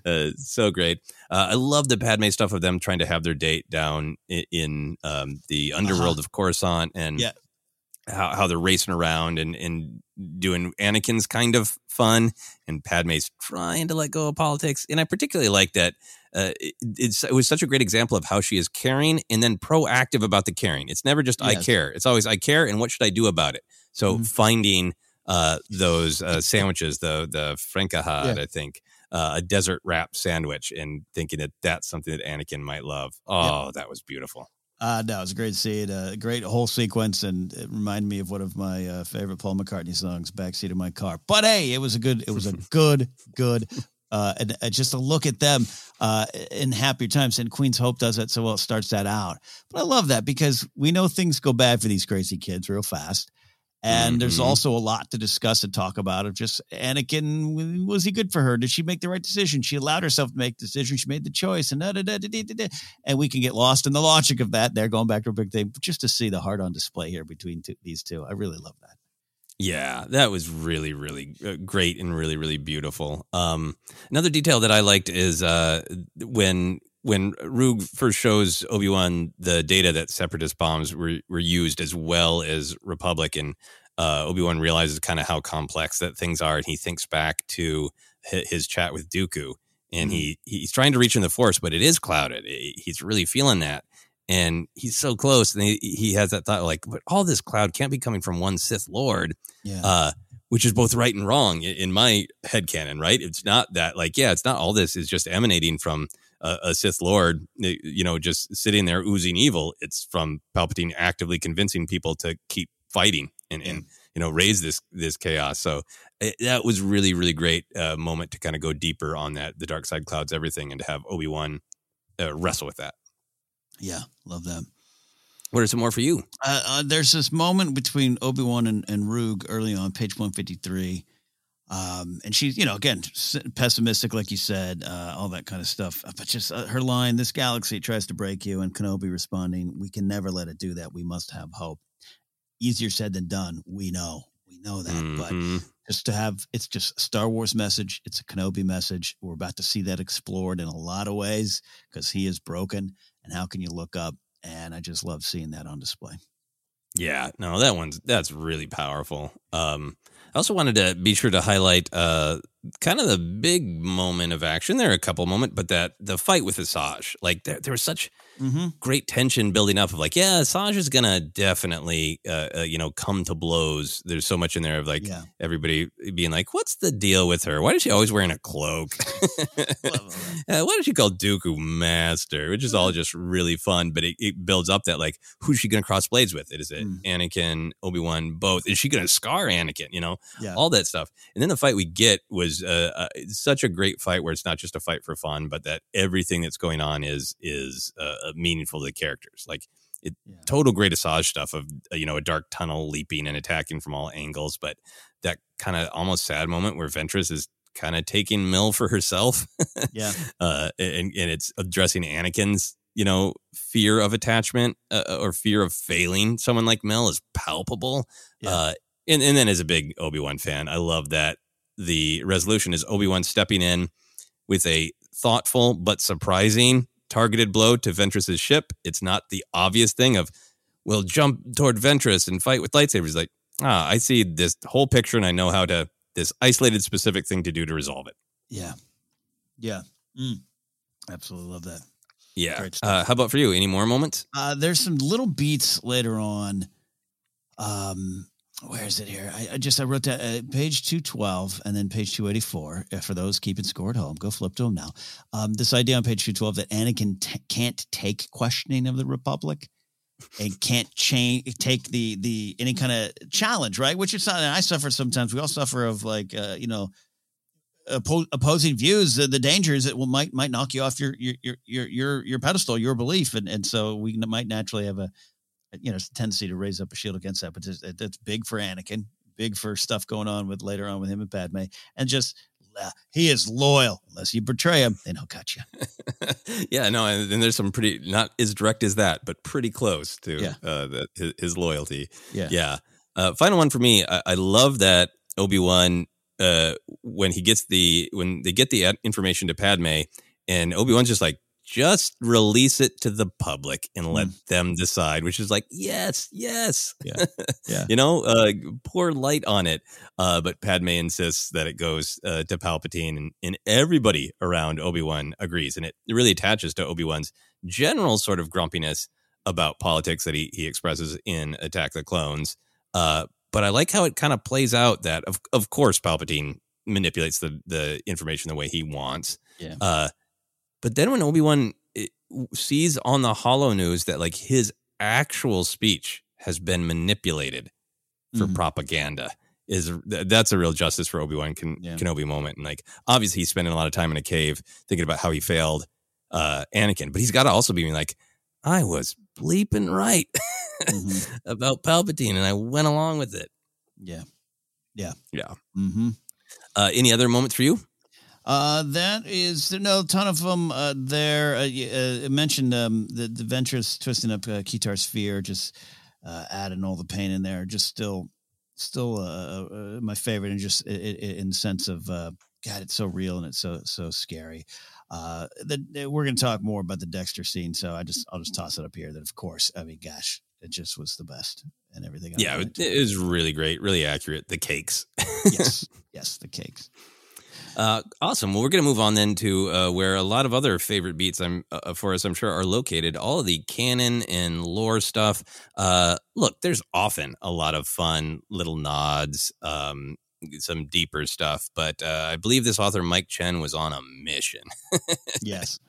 It almost felt like, just in case I never write another Star Wars novel. I have no idea if that's how he's feeling. I'm just joking. But there was so much from little beats and jokes and nods to some bigger stuff. So I broke out some of the bigger stuff, and then we'll race through some of the other stuff. Anakin reflects about being the chosen one on page 120. People say it in both awe and jest. Qui-Gon saw it as a path that Anakin could follow, but most people treated it like a title in a sports championship, Anakin thinks. What are your thoughts on Anakin's feelings about being the chosen one? I have a lot, so here we go. And also, let's just say this, too. I think Mike Chen said he had like 75 deep cuts or something, and our good buddy Alex only found 60. That's how good Mike was at digging, hiding the stuff and put it in here.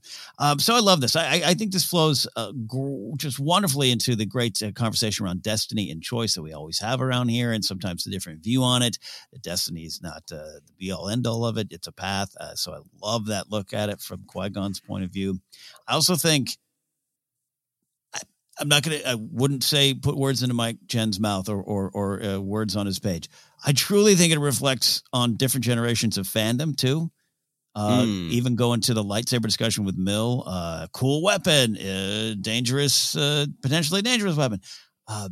This idea of it's Anakin, man. He's the chosen one, and he championed sports title, big championship versus the deeper purpose behind it, the burden behind it, and all that. So I'll say this: I want to look more of it at the sports championship conversation. Look more of that at that aspect, and what that could mean to Anakin. And this idea of winning the championship, if processed correctly, reflects just kind of the long, hard journey of skill, yes, but discipline, training, teamwork, faith in your teamwork, faith in your team, trust in yourself, and often an immense short-term sacrifice for long-term game and self-discovery. And that's why I love sports. But often you look at the end result in the championship and it's a chest pumping moment, chest pounding moment. And I'm the champion. And you might be able to forget that, or people around you might not focus on your journey there. They only focus on the result. And so Anakin getting handed this championship, in theory, it doesn't just open the door to entitlement and privilege, which is possible, and a misunderstanding of the title, I think there are moments in this book where he might just know being handed all of this as a cheat in a way. He might feel guilty. He might feel shame. I definitely sees it as an extra burden because he knows that others are going through so much just to make the team. And everyone's like, yeah, you're the chosen one. You're going to save us or something. I don't know. I didn't read the book. And I don't know. It made sense for me for Anakin to be mocked in some corridors, overly praised in others. And no one actually dealing with what it might be, which is this potential and this path forward that is just full of dangerous obstacles. Think of it. What's his thought a lot of times in the prequel movies? I know I can be a better Jedi. I'm not doing enough. I'm not enough. I'm the chosen one. I have to justify this. And that's only going to force cracks to just start to appear faster. Yeah, no, I really love your insight on the idea of a sports championship, that can be something that, much like with Anakin's son, Dragonheart, right? That if you are looking at it from one perspective, it's wonderful, right? Of like, I set a challenge for myself. I work together with others. I make sacrifices for the greater good to reach this goal that we've all agreed to pursue, right? Yeah. But then also, and that's almost like the internal pursuit of it, right? Yep. But externally, sometimes the way some people see sports or any competition is it can bring out rigidity and anger, right? Because it's just a zero sum, win or loser. It's an easy way to quickly other someone, right? Like, and I'm not criticizing anybody who watches or enjoys sports. I think they're great. Like everything, issues and all that, but that importance of how do you approach them? And the way Anakin is thinking about this is it almost feels like he's being dismissive about how people are treating it as a sports championship, like that, almost like they aren't interacting with him as a person or as an individual. They're just treating him like he's some golden god who's better because they have a ring, and that he's not feeling seen or respected.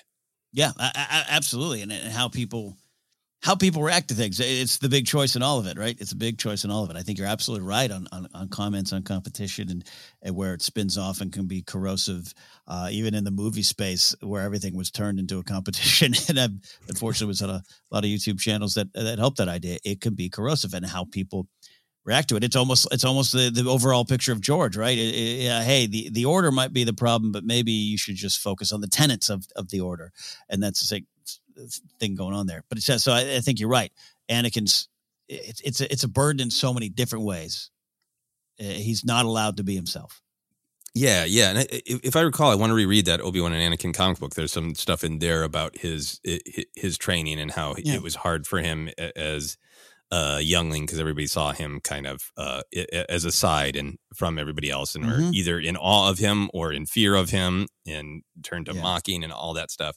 I really love it being mentioned. I really love directly hearing how Anakin just feels kind of burdened by it. In the back of his mind, he's like, well, Qui-Gon thought about it this way. It just could be, this is my path. Everybody has a path and this is mine for some reason and maybe it'll lead somewhere.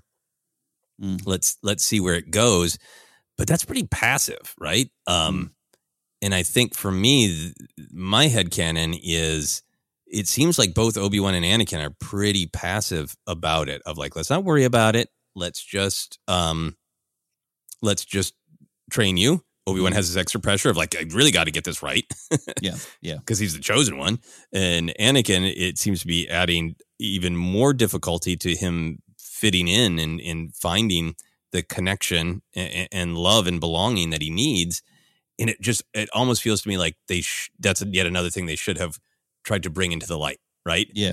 They should, if this feels like a burden, if this feels like a wound, if this feels like its only value is it's making you arrogant, whoa. Yeah. Yeah. Let's talk about it. What do we think it means? What do you feel about it? Do you want to make any proactive choices based on it? Do you want to do anything different based on it? Let's go read the prophecy together, Anakin. What do you think? What do you think? Yeah. That's what I kind of love about it, that you just kind of, we see it as this brief sort of like annoyance, like it's a weird nickname that he has to live with. Yeah. Always on the door of his room. The chosen one. Yeah, I really loved it. Really loved it. You know, and it does pop up other places, but this was a nice, good, juicy one. Any other thoughts on that one? No, you know, hopefully Anakin works it out. I hope it works out for him. Yeah, I'm sure he has lots of thoughts about it now. Maybe he'll bring it up in the Kenobi television show. The book goes hard on how irked Mace is by Anakin's presence in existence. It goes hard. How did you feel about that? I didn't even pull out all the examples because there were so many. How did you feel about that? I oddly found it fun, but I've mentioned this before. I find myself getting more and more defensive of Mace. I think it's, you know, I also think it's valuable to learn from the mistakes of the characters you love. And I think Mace makes a lot of mistakes along the way, and it represents maybe some of the bad tendencies of the Jedi Order. But I love Mace. I think a lot of people love Mace. Probably, let's be honest, because we love Samuel L. Jackson so much too. So I think I find myself getting a little defensive. I just want to sit them down. Maybe I can negotiate. Maybe me and Kenobi can sit them down at a bar. Let's go have a meal. Let's have a 6-layer cake and let's work this out.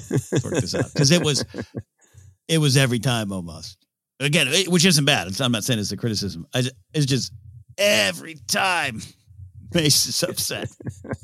Oh, this guy, which I understand. I work in the YouTube space. You don't think I roll my eyes once a week every time I'm in a shoot or something like that? Of course, I get you, Mace. But yeah. Mm-hmm. Yeah, no, I think it is an interesting facet of the whole story of this era. I think it has a great element of meta humor because it is kind of funny just how grumbly and irked and firm Mace is. And that's, you know, in the prequel movies, but also going to like that great episode of Clone Wars where Mace and Anakin get captured together and Mace compliments R2, but doesn't even compliment Anakin. So I like it from the perspective that Mace is right to be concerned about Anakin. But he doesn't handle it well, you know, and that makes her an interesting and nuanced character. And there is interpersonal comedy to it of like Mace seeing Anakin is like, you're a living, breathing person and this powerful, important Jedi, but I also always see you as, you know, the mistake I got voted down on. Yes. Yeah. And it doesn't sound fun from Anakin's perspective to be seen by somebody else as a vote, you know, a mistake they got voted down on. Well, if you go to the previous conversation, you know, Mace and that title, The Chosen One, people are like, yeah, he's a chosen one. And Mace is like, I don't know, just kind of grumbling, looking out the window. Is that what we determined? I wouldn't even let him in here. Yeah, and it tracks with the, you know, Revenge of the Sith and all that. Yeah, so, yeah, it was very entertaining. So we have even more Anakin lore. I'm just going to bundle this all up and see where we want to go. Anakin gives Padme his Padawan braid frozen in carbonite as a necklace. We see the scene where Anakin tells Palpatine about murdering the Tusken Raiders. Anakin thinks about Kitster and how Kitster's friendship gave him solace in bad times, and he hopes Kitster got off Tatooine. Anakin complains about his new armor being bulky. Very sad. The book discusses how Anakin ascended quickly past the trials because of the urgency of the war, but there isn't a particular description of his trials. There isn't anything with his new lightsaber or his scar. All stuff that I was curious if this book would delve into because of where it is in the timeline. So I wanted to acknowledge the canon that's there and the canon that isn't there. So out of all that Anakin lore, and I'm sure there's even more, what grabbed you? Well, actually, quite frankly, the stuff that isn't there, I kind of thought we'd get a little bit more, maybe even explanation of you know, this field promotion of, cool, you got the stripes, you're up. So that's just exciting that we can get it some other time. I think that's great.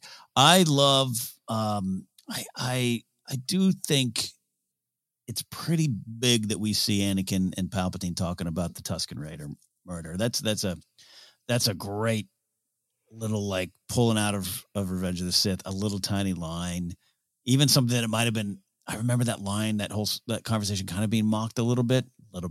Everything about the prequel. I loved it, man. Well, but no, I love it too. But like, remember, it was just it was one of those things. I remember having conversations with friends of like, oh, remember when you told me about the Sand people? Oh, and people some people didn't like that. But I always liked it, and I liked the reasoning behind it, and I'd actually see it was pretty big. That's pretty big.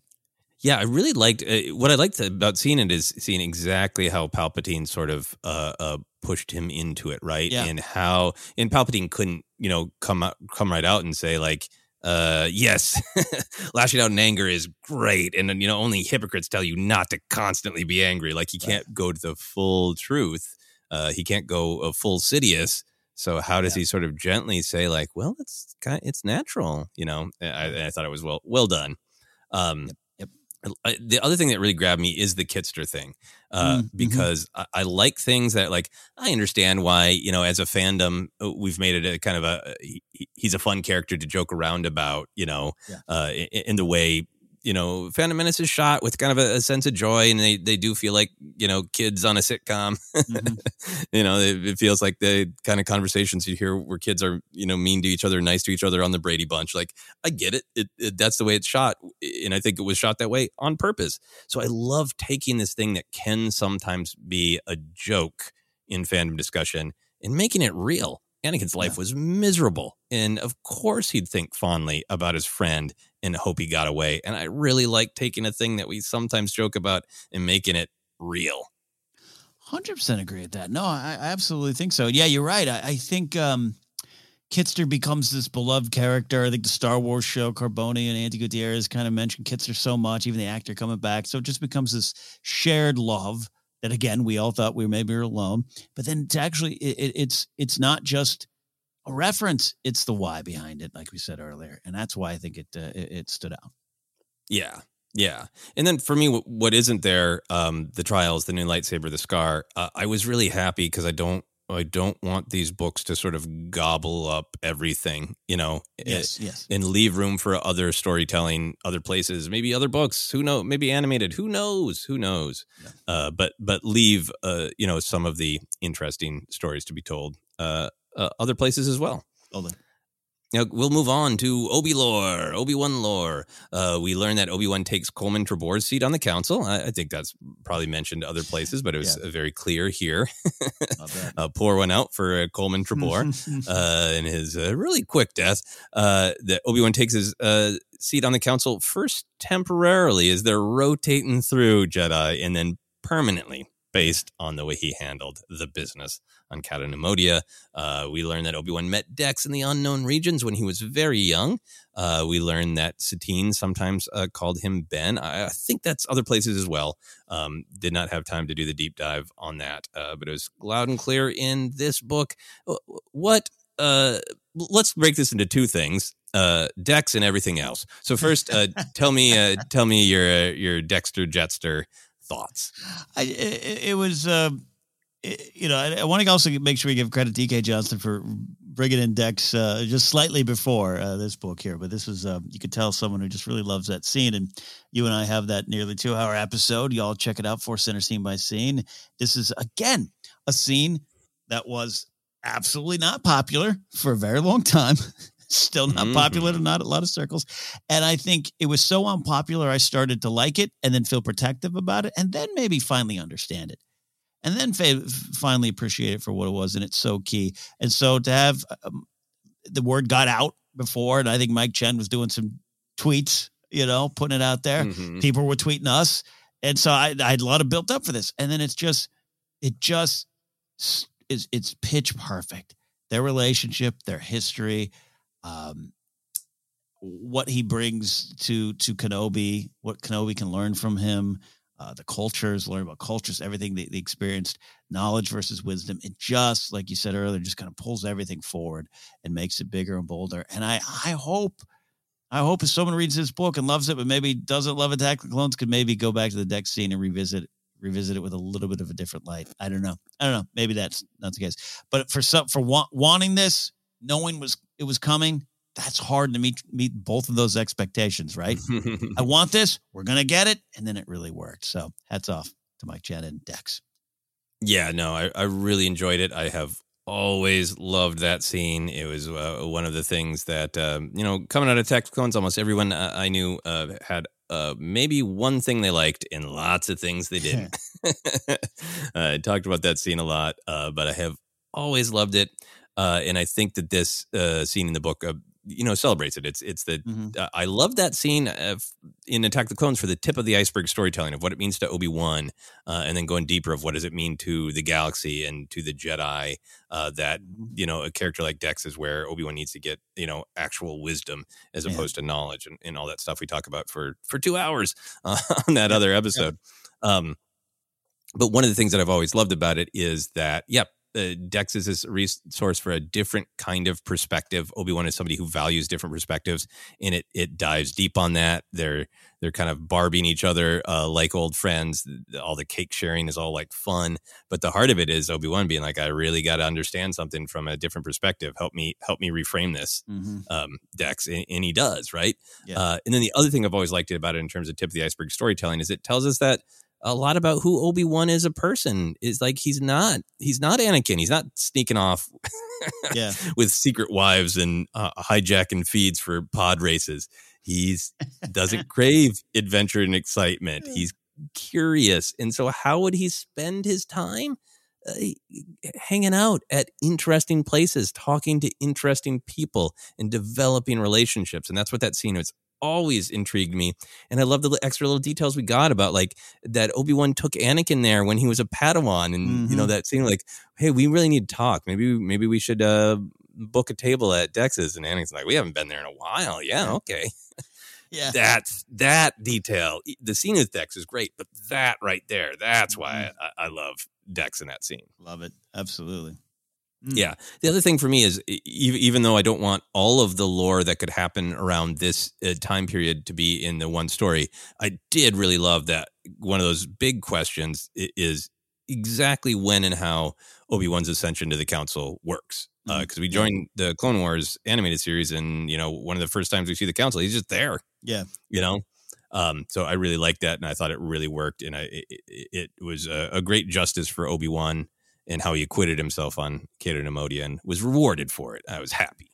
Yeah, that adds a lot to that, that little throwaway line of that business on Cato Neimoidia. Literally, the whole novel does that, I know, but it was also the one that got him promoted full time. Yeah, exactly. Yeah. To the rarefied air of the council, as I believe he describes it at one point.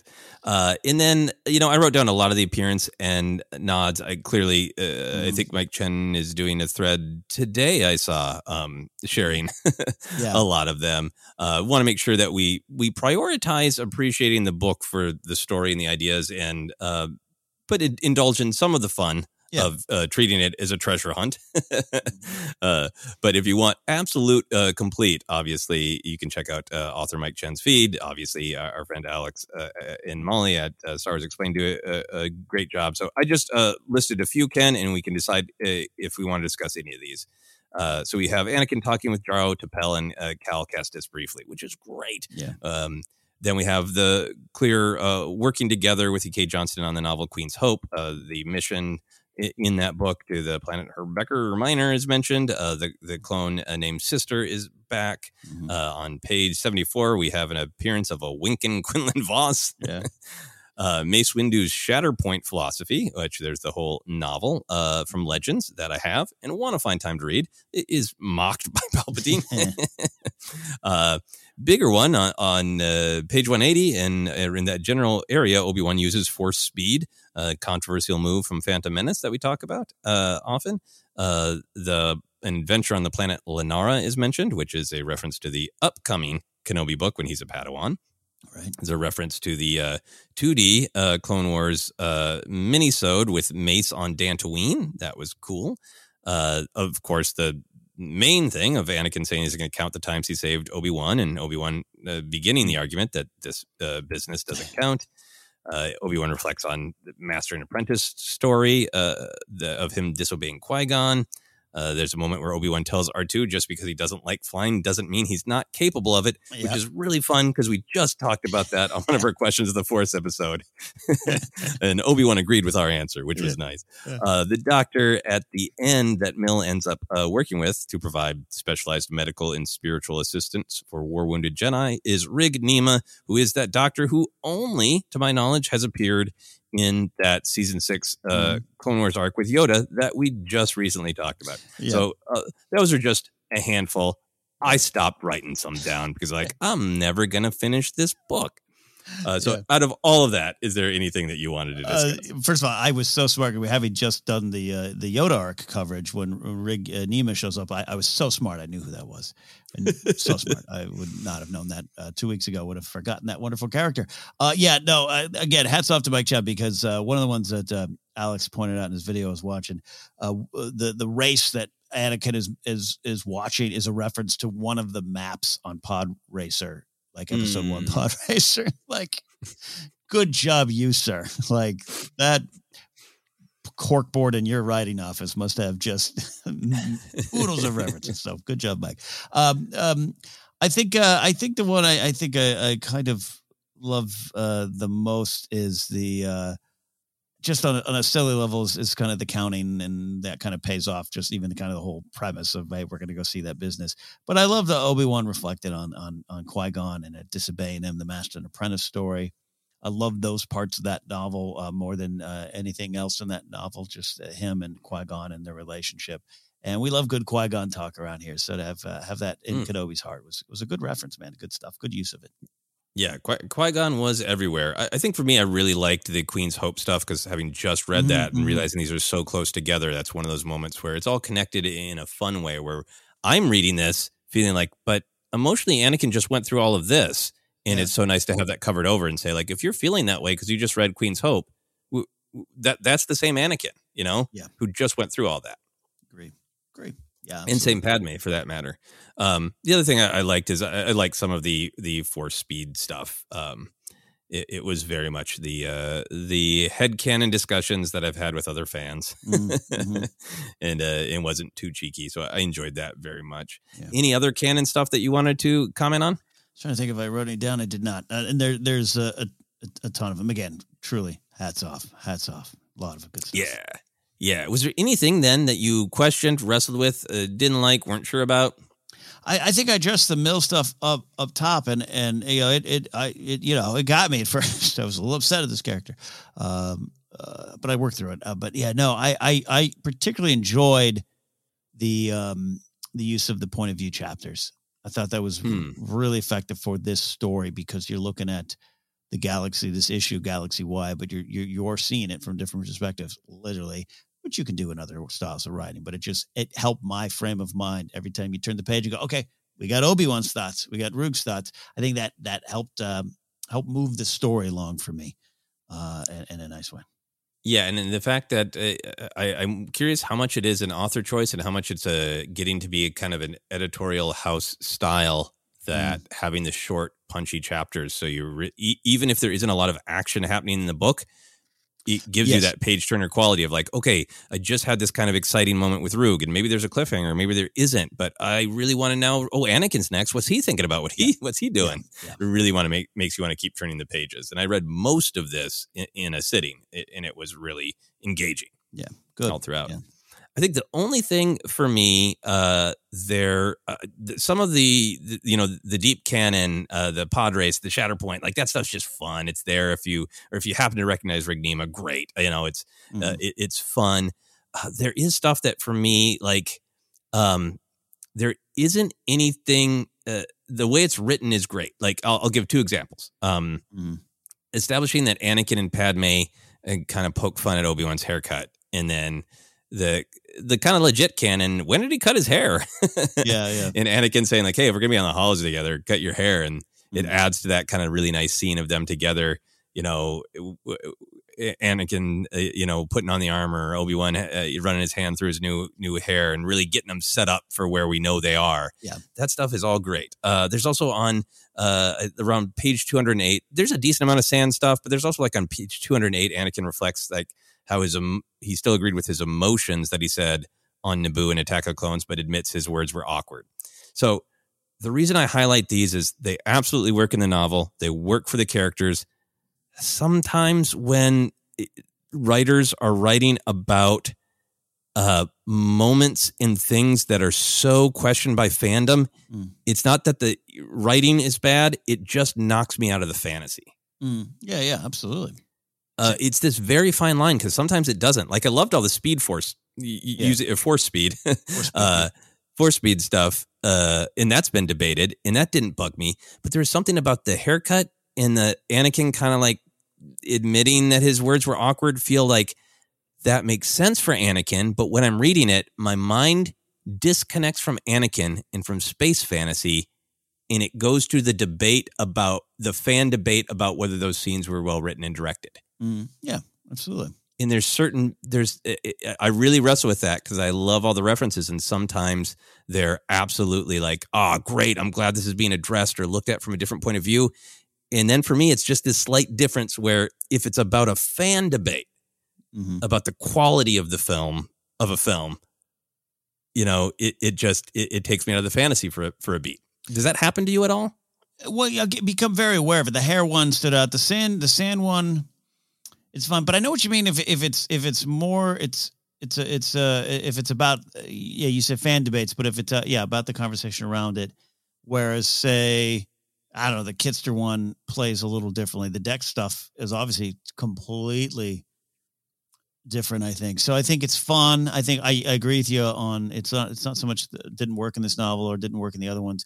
Yeah, I don't know. It's like I'm thinking of like early Clone Wars stuff, which is just a collection of references at times, right? And you just where they overuse the repeated dialogue. Yeah, and it starts to become you're aware of it. So yeah, Obi-Wan's mullet it's a fun thing. So I it doesn't stand out to me as much. I mean, you just might be defensive of the mullet. Let's be honest. Here. Maybe I think I am. Cut it. Yeah. I think I've never loved that haircut. That was coming out of Attack the Clones. I was like, I think my biggest criticism is I think he could do better. But for some reason, I was defensive of Anakin and Padme laughing at him behind his back. Like, okay, Anakin, really, your hair's that much better. Like, yeah. No, I get what you're saying. I totally do. Yeah. Not a major criticism. This is a very subjective one. It's a fine line for me of the stuff that's like playing with what's in the movies or the TV show and adding a new highlight in those moments where I feel just a little bounced out of the fantasy and I feel like I'm more in the fan debate than in the world of Star Wars. Do you have hopes for the future of these characters? Are there any other stories you'd like to see in this specific era? I'd love to see Rogue come back in some way. You know, you have these tiny, tiny pockets in the Clone Wars era to do it, but that'd be interesting. Or if she survives and goes on and we get to explore someone who, helps with the rebellion in some way, she wouldn't be out of place for me. Ooh, no, that's fascinating. I love that.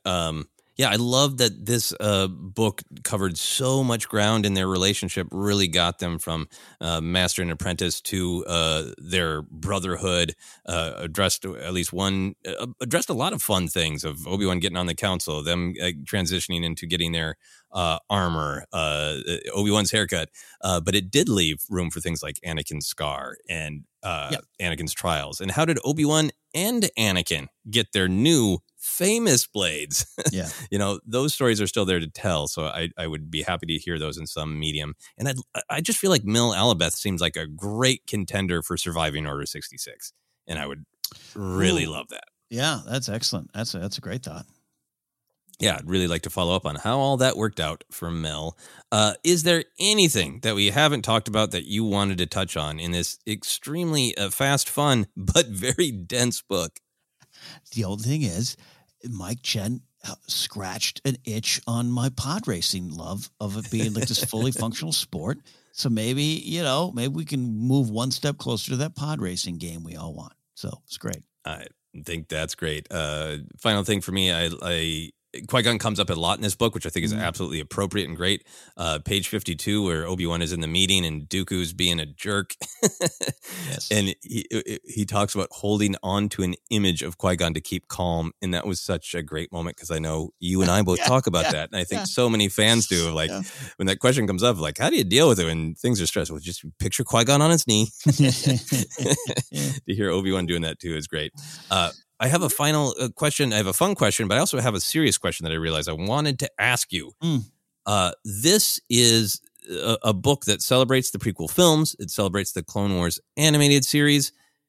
As you were reading this, did you picture Obi-Wan and Anakin in live action, or did you picture them animated in your mind as you read? This is a great question. I've seen this in some other spots where some fans were like, I went animated.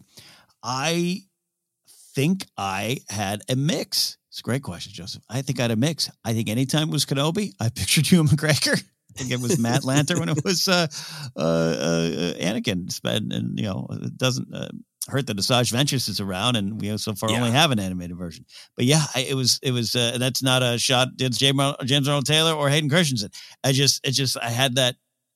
That's the kind of way. It might be because of the Kenobi press, and I'm just so McGregor's face is just everywhere right now, even on a bus bench as I was driving home today. So yes, I think it was split. Yeah, it was really split for me. It went back and forth. There were moments where I really, really saw Hayden, but a lot of the dialogue I heard Matt Lanter, because we just got so much great back and forth in that era. And I pictured live action Ewan, and there's sometimes I heard James Arnold Taylor. It was weird to suddenly be aware of it. Of like, it was like I was trying to focus, and like, if I look through my left eye, they're animated. If I look through my right eye, they're live action. Totally, it was weird. It was weird and fun. Here's my fun question to wrap us up. Would you get a timeshare on Cato Neimoidia? So I would now. And this is a fun question, but it's also a serious one. It goes back to the conversation. My view of Cato Neimoidia is pretty interesting, swings with cities in them or hammocks with cities in them. Got it. We got an Order 66 sequence, but we got the bad guys. I don't want to go hang out with a bunch of bankers or, trade, not the Muns there, but you know what I mean? Like that would be my view on it.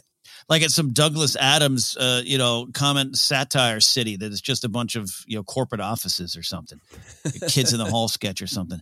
And now I was exposed to the other side of it and the beauty of it and the mist of it all and everything. So yeah, absolutely. I would now. There you go. Yeah, no, I felt the same way of like, it's always been like interesting architecture to me, but the amount that was celebrated about their architecture and great scene of Obi-Wan hiding his blade in it and the plot convolution that the Neimoidians wanted to be appreciated for their artwork, and horribly that's what Kitar was going to destroy to make his point. Like the focus on like this is beautiful. This place is beautiful. Yeah, made me want to spend more time there. And yeah, I think that for me, there's always that like, stay overnight on a bridge? Yes. I should be afraid of that, but I want to sleep on a bridge. Yeah. Inside a building, but also on a bridge. Amazing fun to me. Love it. Yeah, good stuff. All right, we are going to wrap up there. Final thought for me, I just think this book was a winner. Big picture, I thought, I love the old and the new in Star Wars, and I thought it knocked it out of the park on both. It felt so wonderful and familiar to just spend this wonderful time with Obi-Wan and Anakin in this era and all the other characters. And then I just found all of the new characters and the new ideas particularly rewarding as well. So 2 big thumbs up from me. Any final review statements from you, Ken? If people want us to actually do reviews more, okay, here it is. 5.5 layers out of 6 layers of cake. But how many cakes? Just got 6 layers. 6 is the best. 5.5 layers. Yep. Absolutely great. The late night cake with Dexter. All right, Ken, you want to let people know where they can find us? Absolutely. We're on Twitter at Force Center Pod. We're on Instagram and YouTube as well. Thanks for everyone who watched our live Q&A show. You can go watch it if you missed it. It's on there. We'll do another one in June and maybe more on the way. Facebook page is Force Center Podcast. We're available on a lot of different spots, including Acast, iHeartRadio, and Apple Podcasts. Hey, if you're on Apple Podcasts, give us a rate and review. We love those as well. Merch is available at tpublic.com/user/Force Center, and you can support us directly at patreon.com/Force Center if you so choose. From there, you can get into our Discord, where there's a lot of Dex conversation that goes on all the time. You can find me at Ken Napzok or go to my website, kennapzok.com. If you're in SoCal and want to see some comedy at a world-famous music venue, we'll be doing comedy at the Troubadour on June 4th. Tickets available through my website, again, at kennapzok.com. Joseph, where can they find you? Yeah, you can find me Twitter, Instagram, TikTok is at Joseph Scrimshaw. And for all of my other comedy adventures, past, present, and future, you can go to my website, josephscrimshaw.com. But for now, for myself, for Ken, for Anakin's Padawan braid in carbonite, this has been Force Center.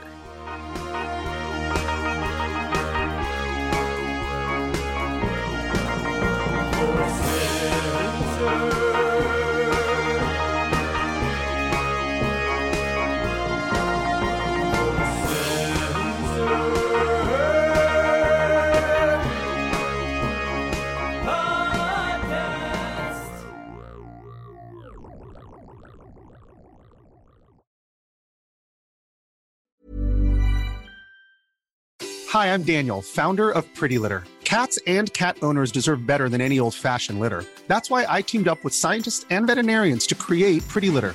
Its innovative crystal formula has superior odor control and weighs up to 80% less than clay litter. Pretty Litter even monitors health by changing colors to help detect early signs of potential illness. It's the world's smartest kitty litter. Go to prettylitter.com and use code ACAST for 20% off your first order and a free cat toy. Terms and conditions apply. See site for details. Hey, it's Paige DeSorbo from Giggly Squad. High quality fashion without the price tag. Say hello to Quince. I'm snagging high-end essentials like cozy cashmere sweaters, sleek leather jackets, fine jewelry, and so much more. With Quince being 50 to 80% less than similar brands. And they partner with factories that prioritize safe, ethical, and responsible manufacturing. I love that. Luxury quality within reach. Go to quince.com/style to get free shipping and 365-day returns on your next order. Quince.com/style.